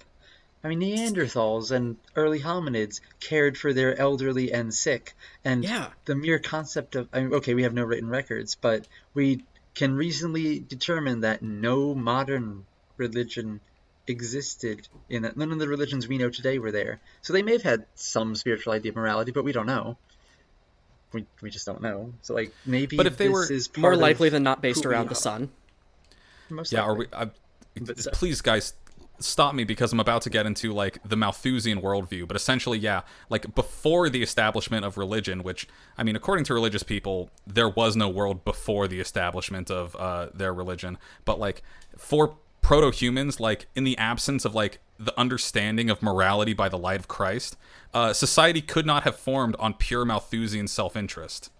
It just wouldn't. It is the most maladaptive. We talked in the it reminds me of in the Ellimist, where the bad guy Ellimist was just like, oh yeah, I introduced cannibalism, which is always maladaptive. They do not come back from cannibalism. To form your Malthusian worldview that, like, people are fundamentally cannibalistic and, like, only self-serving at the expense of any social grouping, that is maladaptive. That shit does not survive. So there's no way that humanity could have, like, developed in this, like, dog-eat-dog Malthusian understanding of self-interest. as the core motivator Yeah. that can only be tempered and prevented by spiritual authority, which for people who whose job it is to be the arbiters of spiritual authority and interpretation, that worldview is very fucking convenient and keeps you in good business. Mm-hmm. Okay, we were All talking right. about Animorphs. Yeah, all right. Backing off fun from tangent. our own 99 treatises. Fuck. But so they do it. They go through and they go through with this mission, and they use ThoughtSpeak, and that immediately sets off ThoughtSpeak detectors in the Nesk base, because the Nesk know that the Mercora use ThoughtSpeak, which is fucking good. I love that. I love that idea. That's really smart of them. That's a really good move. But so it sets this off, and they just have this like dragged out mission, and they get the fission explosive, and the Mercora bring in their ships to try and cover their escape, because these people are their allies. They're going to come in and help, and they blow up the final Nesk ship that is taking part in the battle, and they, fly off, and a couple Mercora die, and the Animorphs get brought onto the Mercora ship, and the Mercora have just ripped off some of their arms, and they're lying on a ceremonial cloth in the corner. They're like, what the fuck just happened? Oh, we must make the sacrifice of pain. The legs will regenerate, but those we honor will not. This is a symbol. It speaks to our spirit's pain by echoing it in physical pain. We did it for those who were in both ships. To be killed is a sadness. To kill is a sin. And The Mercoras just had the Mercoras were like the realest motherfuckers. They really should have had control of the Earth at the end of the day, because their culture was like good. Yeah. So, well, here's the thing. Cassie does talk to him, and she's like, oh, our legs and arms don't regenerate. And he's like, oh, then you must bear the pain inside. Cassie's like, yes, I will. And Cassie's like, fuck, I will. Oh my god. Like, so bad. But honestly, this just feels like a fucking circle jerk. This just feels like a Neolib circle jerk. Let's be real. If your limbs regenerate, then you're not sacrificing anything but pain, which is temporary, and this is pain with the knowledge that it will leave no lasting impact on you whatsoever. This is an almost empty gesture, and it's just them creating temporary discomfort for having done this thing. Just like Cassie, oh, I'm bearing the guilt of this. That's my sacrifice. I'm feeling guilty for it. Of course you're feeling fucking guilty for it. Fuck you. That's not a sacrifice. That's not action that's not actionable. That's just. But you'll absolve yourself in your decisions by self-flagellation. If you feel bad enough about it, then it's all good. Yeah, oh man, I like the Mercora in a lot of ways, but this felt like K.A. Applegate creating like absolution for Cassie's point of view, when in reality it's not. It's better. It's better than what she does, in that it has any form of impact. Not lasting, but it has some form of impact. Cassie just feels guilty and then doesn't use that guilt to spur her on to anything else. She just uses it to make other people feel guilty and bog down everything else, keeping them from accomplishing goals.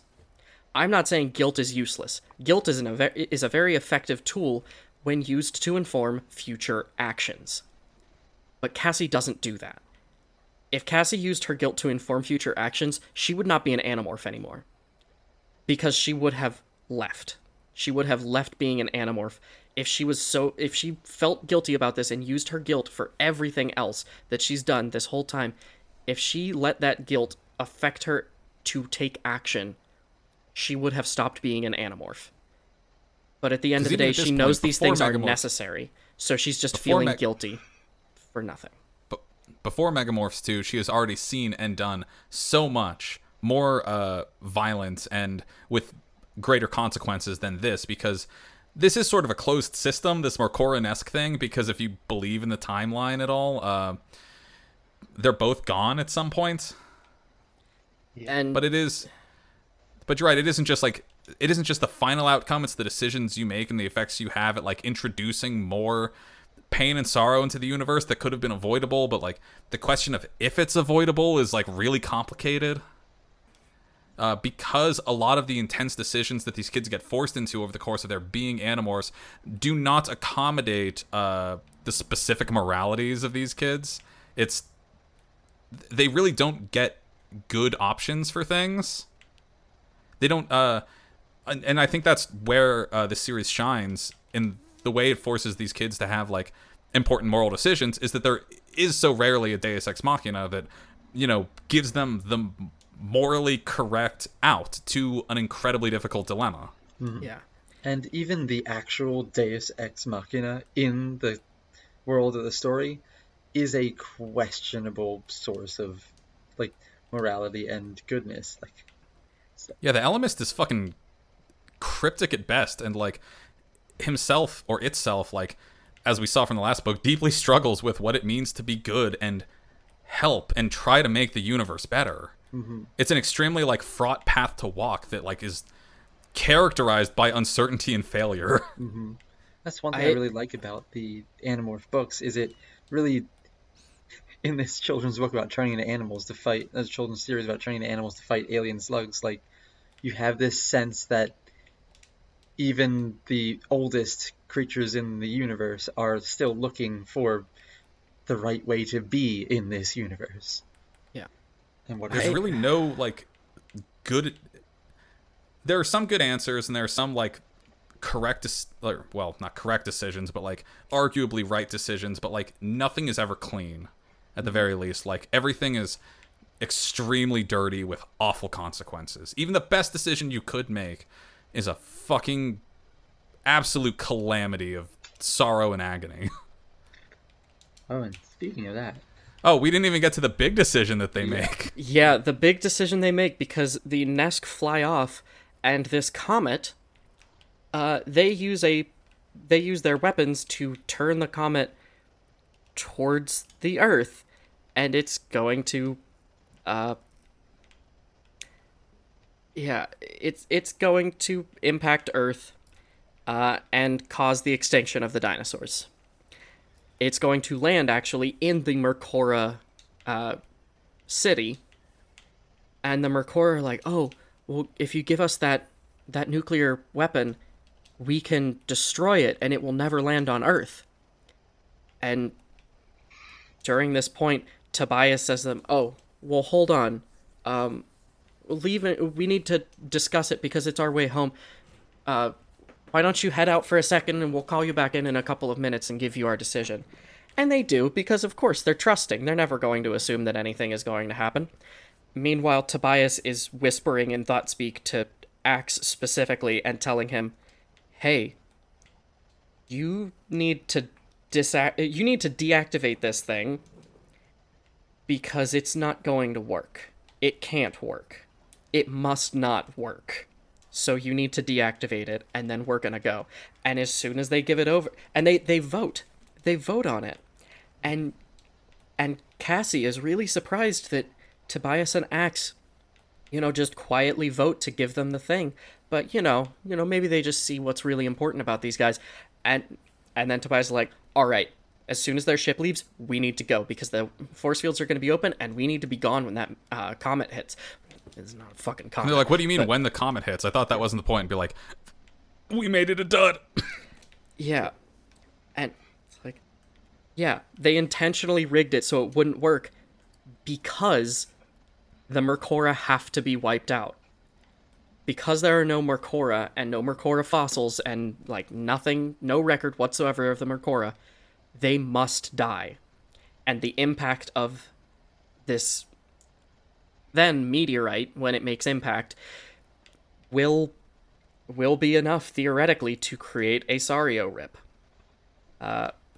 As they actually detonate the nuclear weapon. And that's a really fucking crazy decision, and I think I do stand behind it morally, but it fucking sucks. And Jake and Cassie are pissed as hell about it, but they also are in that position of like, God, we know he's right, but fuck you, Tobias. You should have told us about this. Like, no, he shouldn't because have. they all like had to like grapple with the moral decision themselves and then come to a vote on it, and then Tobias and Axe are just like, no, we did something else. Yeah.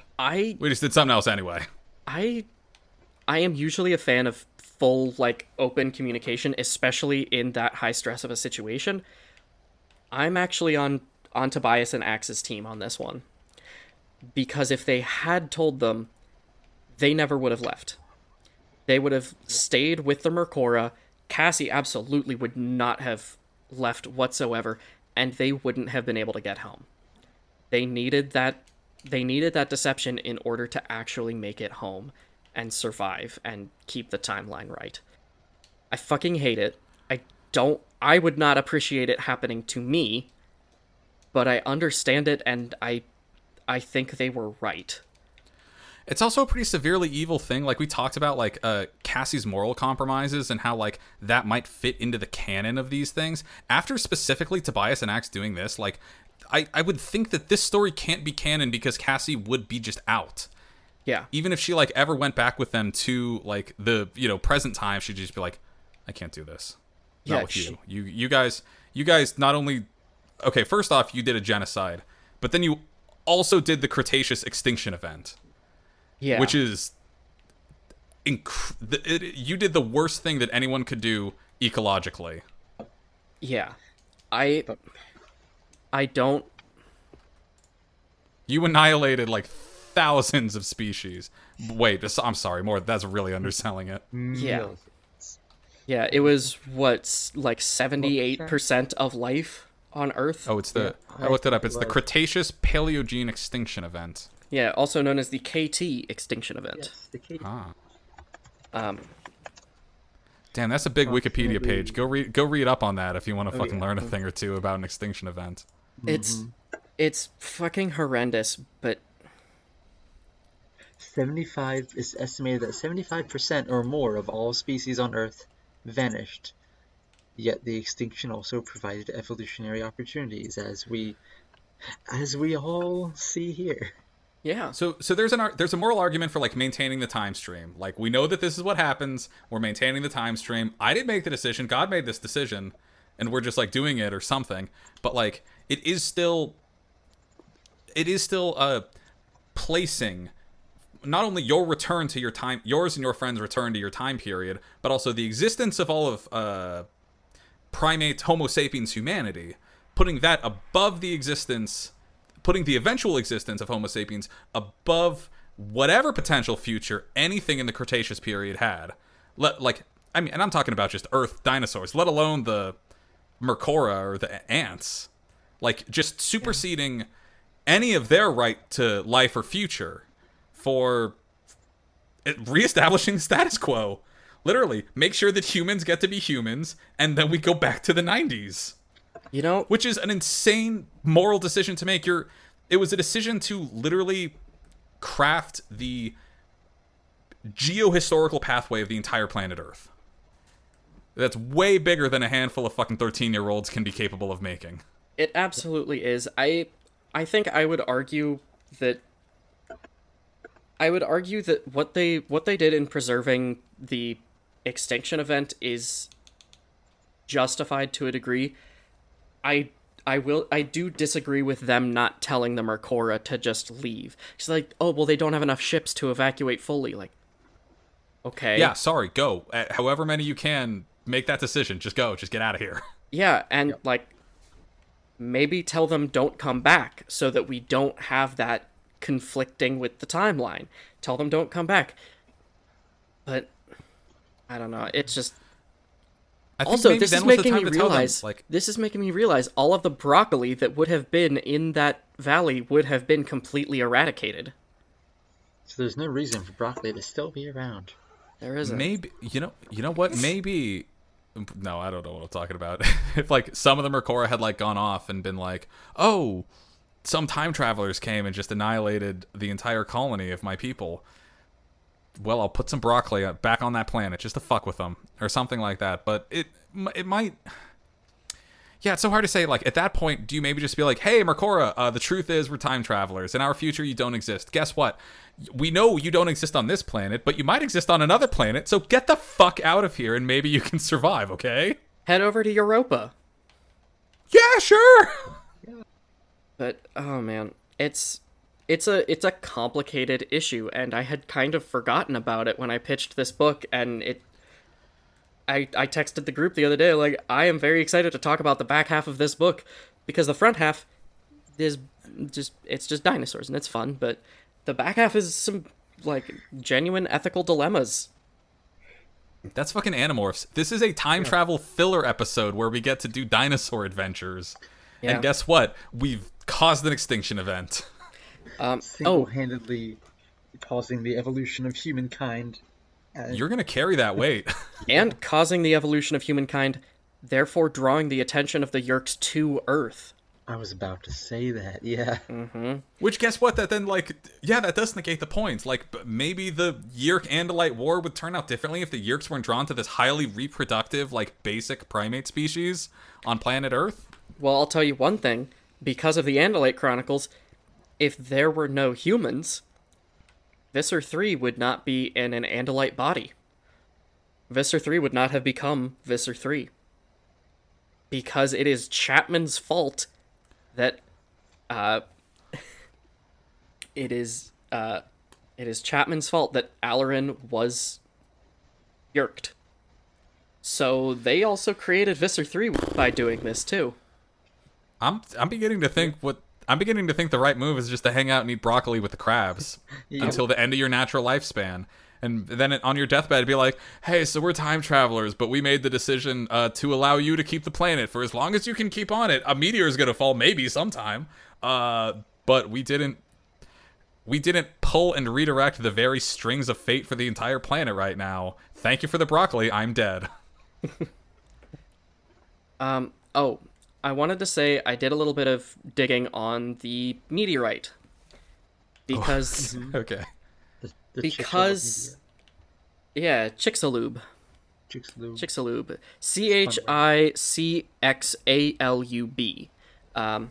It landed in the Yucatan Peninsula in Mexico.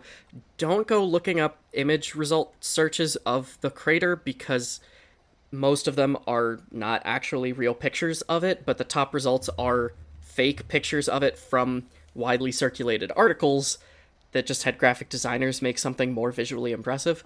That sucks. It's a cool crater, and the crater itself is 12 miles deep and about 93 miles wide, which is a pretty big fucking crater. It's a pretty big fucking crater. But Axe estimates that it is roughly 5 miles across and will hit with as much energy as, say, 1 million nuclear missiles. Do you think that's going to be enough to seal the Serio rip? Well, one, definitely. And two, he is vastly underestimating this thing. Yeah. Because it was bigger and worse.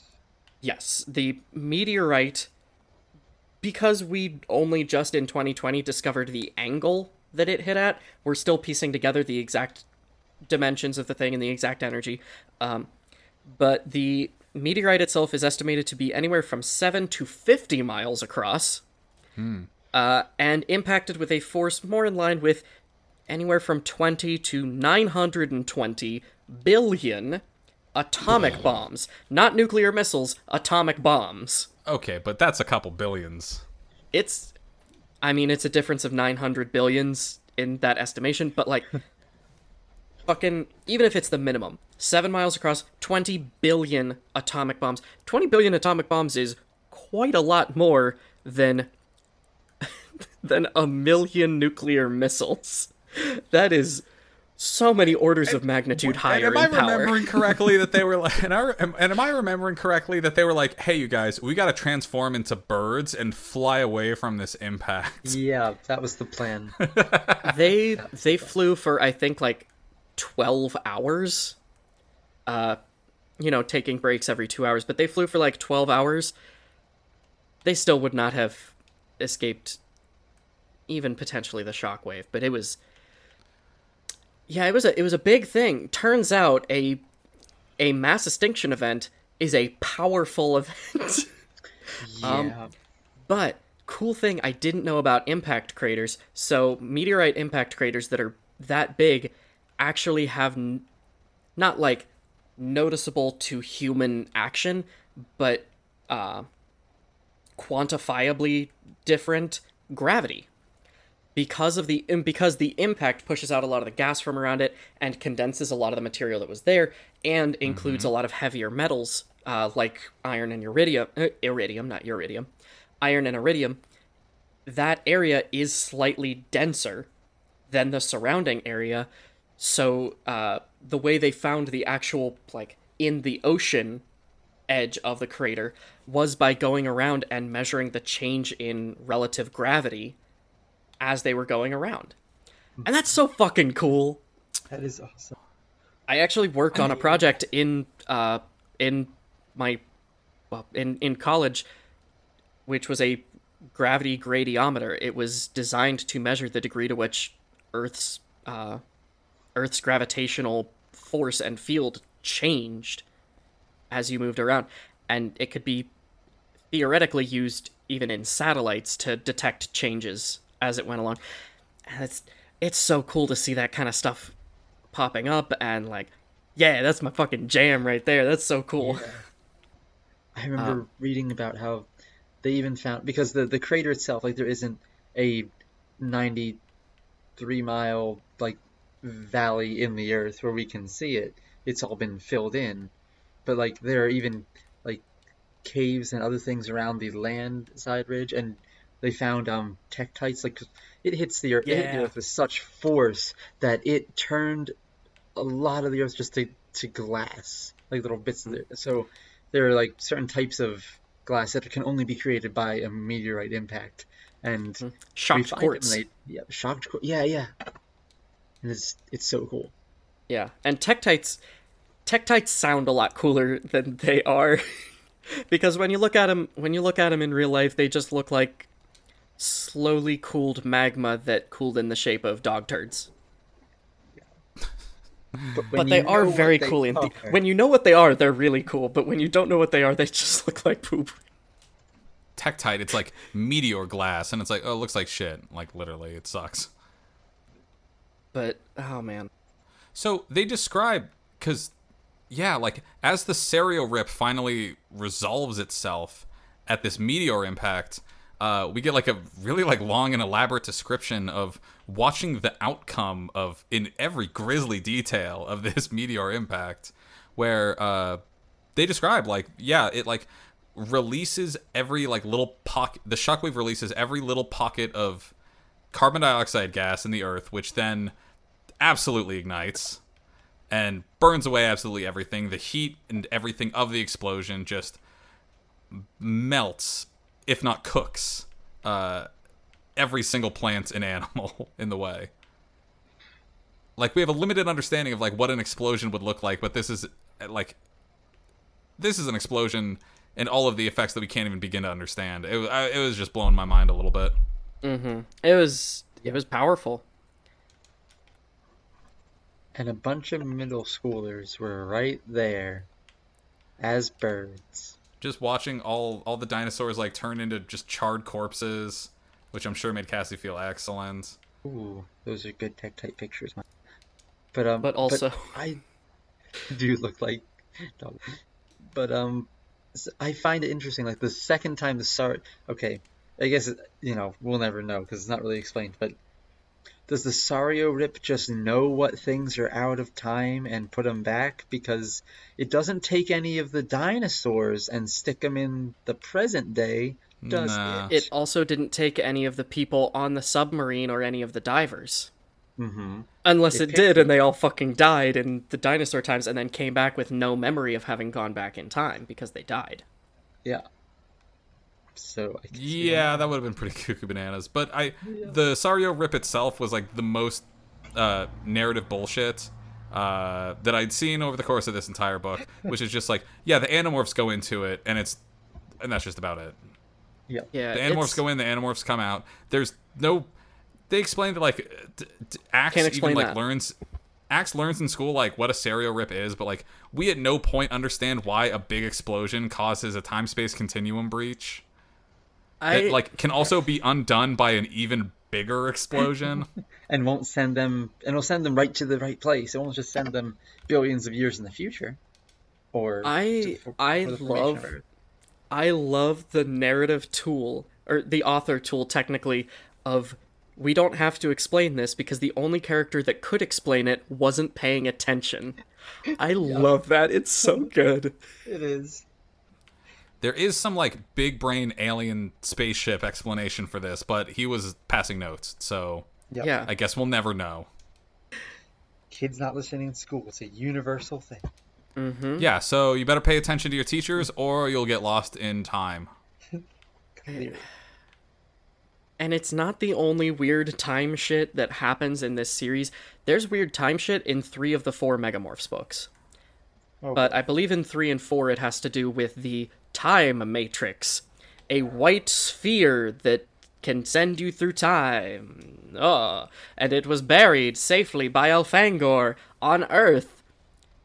He took it there when he was crash landing and buried it under his ship. Well, it doesn't seem that safe. yeah. Yeah, no, That's not like having a marble that travels through time and just letting it be handed around a whole school. Mm-hmm. No one would be that dumb. or deciding to shove your great uncle into a freezer so that he can cool down enough to go back in time. Or having a magic snake that makes someone invisible, squeeze them just a little bit to make sure they're not entirely dead. Or like unsqueeze them so that it squeezes the visibility back into them. I love those books dearly, but reading Animorphs 8 just, I'm sorry, Jenny Nemo, much love to you for writing the Charlie Bone series. I loved it as a kid, but it just truly better written series. We're feeling a little bit hesitant to go back to Charlie Bone. I do still want to finish it at some point, like even at least finishing the original end point, like the end of book 5, I think, was where it was like the original end of the contract. But like I think it might be a little bit before we go back to Charlie Bone, even though Castle of Mirrors is next, and it's really cool. We're So reading speaking some of the other more endpoints- competently written stuff. Yeah. Okay, so- not more so- competently written, more stuff we can go in greater detail on and expand on better. Because So there's speaking not a of, lot like- of high concept shit in Charlie Bone. No. So, the kids, they go through the serial rip and see time fast forward to the future, and then they're just back in the ocean where they started with the nuclear submarine, and they just go home. And I thought, like, this is the most, like, perfect moment to be, like, to bookend it. Bring it all back to, like, Marco going back to his place where his dad's still watching TV, and he's like, hey, can you get me some chips? And Marco's just sort of, like, staring off into the distance, and his dad's just like, what have you been up to today? That would have No, we bookend it with Rachel going and getting a grand slam. God damn it. been if only. The fucking come on down to Denny's for the Animorphs Grand Slam, where you can have a whole bunch of blood of all of the people you slaughtered. Drizzle all over your pancakes. You'll never forget the sins at the Denny's Grand Slam with 25 sausages made of the species you left to die in space. Get one hush puppy for every single eye Tobias has plucked out in this series. Spoiler alert, it's thousands. And don't forget, And anyone under the age of 15 who's committed a war crime gets 2 free pancakes. with Smucker's jam with seeds. Don't worry, we won't put boysenberry syrup on your table. Because that's a fucking problem, apparently, for people who, like, caused an extinction event. It's fucking boysenberry syrup. Y'all, boysenberry jam is so fucking good. I I don't even know what it tastes like. I don't even know what it tastes like. It's like Like, a little bit. I've had it before, but I can't, like, think of it. It's like slightly tartar grapes. Maybe like a halfway point between like a tart grape and a nice blueberry. I don't know, it's hard to describe. Well, yeah, I know what I'm buying. By It's the similar way, to a you might- loganberry. Yeah, I can't explain to you how that doesn't clear anything up, Miles.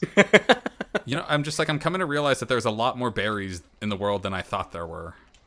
You know, I thought I knew every I thought I knew every berry, but I was wrong. Now there's Loganberries. And I've never had Marionberries. elderberry or whatever the hell that is. I have Yeah. had elderberry. I have not. I did try Woodruff lemonade and it was really good. Anyway, my name's Tobias, and if you thought it wasn't correct for a Spinosaurus to be there, fuck you. Yeah. Also, Jake does meet up with Cassie, and they have just like a nice little moment under the stars. But Jake is like, I tried to morph T-Rex and I couldn't. Like, Jake, you're the only one who remembers the last Sario rip. You already know that you can't morph things you acquired during a Sario rip. Also, I know it's disappointing. You really should not be able to turn into a T-Rex in the 1990s America. It's a really bad idea. Yeah. It's sketchy enough when your friend is a grizzly bear and you're a tiger running around. We can't transform into dinosaurs anymore after causing the extinction event of the dinosaurs. Maybe that's for the best. I've seen what happens when a T-Rex is loose in California. I've seen The Lost World. It goes up to a little girl's window to scare the parents about, like, oh, what if a dinosaur abducted my child from her bed or something? Because it was drinking from their swimming pool and ate their dog and has their dog's doghouse hanging by a chain from its mouth. And why of all things is that fucking not really a dinosaur, but a genetically engineered semi-dinosaur just being like, ooh, chlorinated water, my favorite. Oh man, that movie's so fucking dumb. Dude, Lost World is the bit where they're like in the weird train truck that's like hanging off the cliff and it like falls around them. Yeah. I mean, it is at least better than Jurassic Park 3. I don't know, that had a real Spinosaurus. Not that fake late Cretaceous bullshit.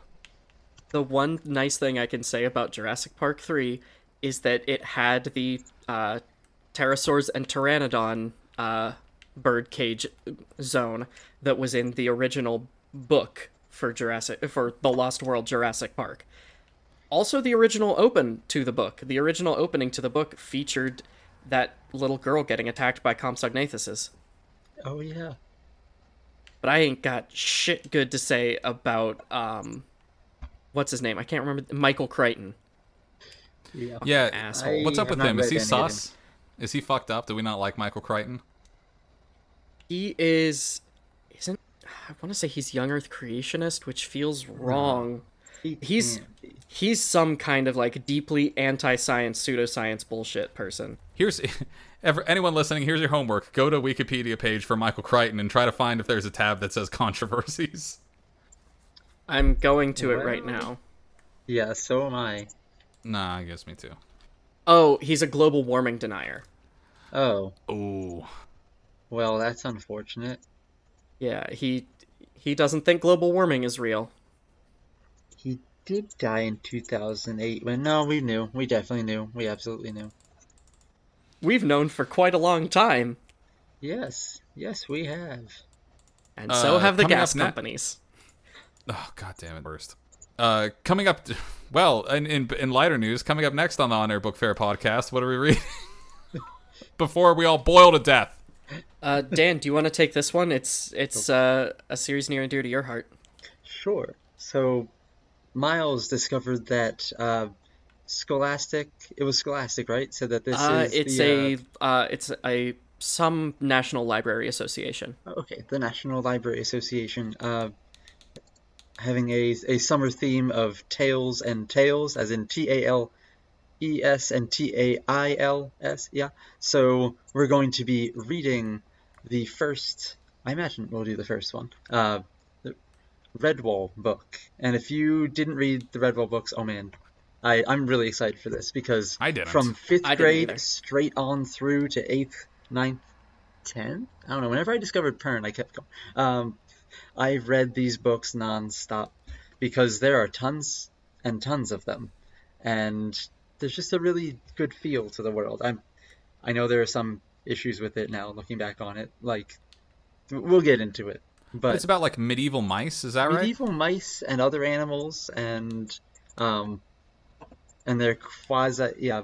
So it's a bunch of medieval mice who live in an abbey called Redwall Abbey.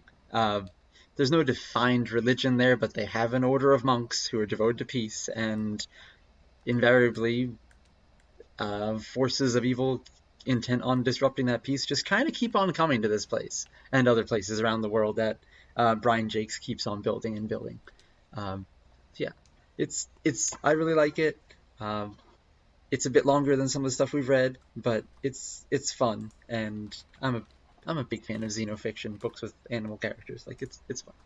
Awesome. Xenofiction. All right. So are we doing that all as one episode, or are we doing that split up into two? I am thinking because of the length, it might be best off to do it as two. Knowing me and the fact, well, you know, I usually read the books in the last minute. I can't do that with this one. Physically impossible. Can't be done. So okay. I'm gonna say two sessions is probably best for it. Okay. Plus, there's so much in there. I feel like. Yeah, so it's the first book of Redwall, just titled Redwall. Yes. 1986 book by Brian Jacques. Jake? Did you say? I don't remember. Because he is very British, or he was. He decided not to go with the French pronunciation, and he says it's pronounced Jakes. Well, la-di-da. Oh, there's a graphic novel. He's a man from Liverpool. I don't know what to do.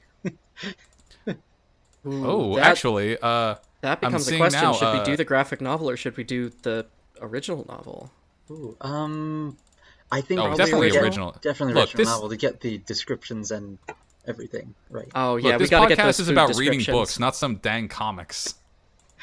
That's not real literature. Oh, but I'm also seeing that in February of this year, there was announced an animated feature film adaptation through Netflix. Oh, for Redwall? For Redwall, yeah. So keep an eye out for that. Yeah. Oh, the illustrator for the Animorphs graphic novels is Chris Grine. Really good artist. Look that up. Also, mostly for your benefit, guys, but also if people are listening and interested, David Mattingly, the original cover artist for Animorphs, does sell prints of those things. However, Romas Koukalis and Alison Barrows, who were the cover artists for the Chronicles book series for Animorphs, like Analite Chronicles, Alamus Chronicles, they sell prints of their art as well. And I like those covers a lot more. Those are way cooler. I'm really tempted to order the Hork-Bajir Chronicles. You want me to put a link in the podcast episode? Ooh, you know what? Maybe we should. Maybe we should do one for the Koukalis Barrows one and the David Mattingly one. Just to be fair, because technically the Megamorphs 2 cover is not on either of those sites. But yeah, support artists. And support our podcast. You can send us an email at onairbookfair@gmail.com or go onto anchor.fm/onairbookfair. Wait, is that right? I think so. It's been a while. And you could send us a voicemail on there. You could give us a freaking... Yeah, it's onairbookfair@gmail.com. Okay, great. Awesome. I can check. Hold on. Let me pull up the... Oh, yeah. And it's anchor.fm/onairbookfair. And we've talked about a bunch of books, and we will next time. How long is that going to take? We'll see. Hopefully 2 weeks. Yes, hopefully. Okay. Goodbye. Goodbye, everyone.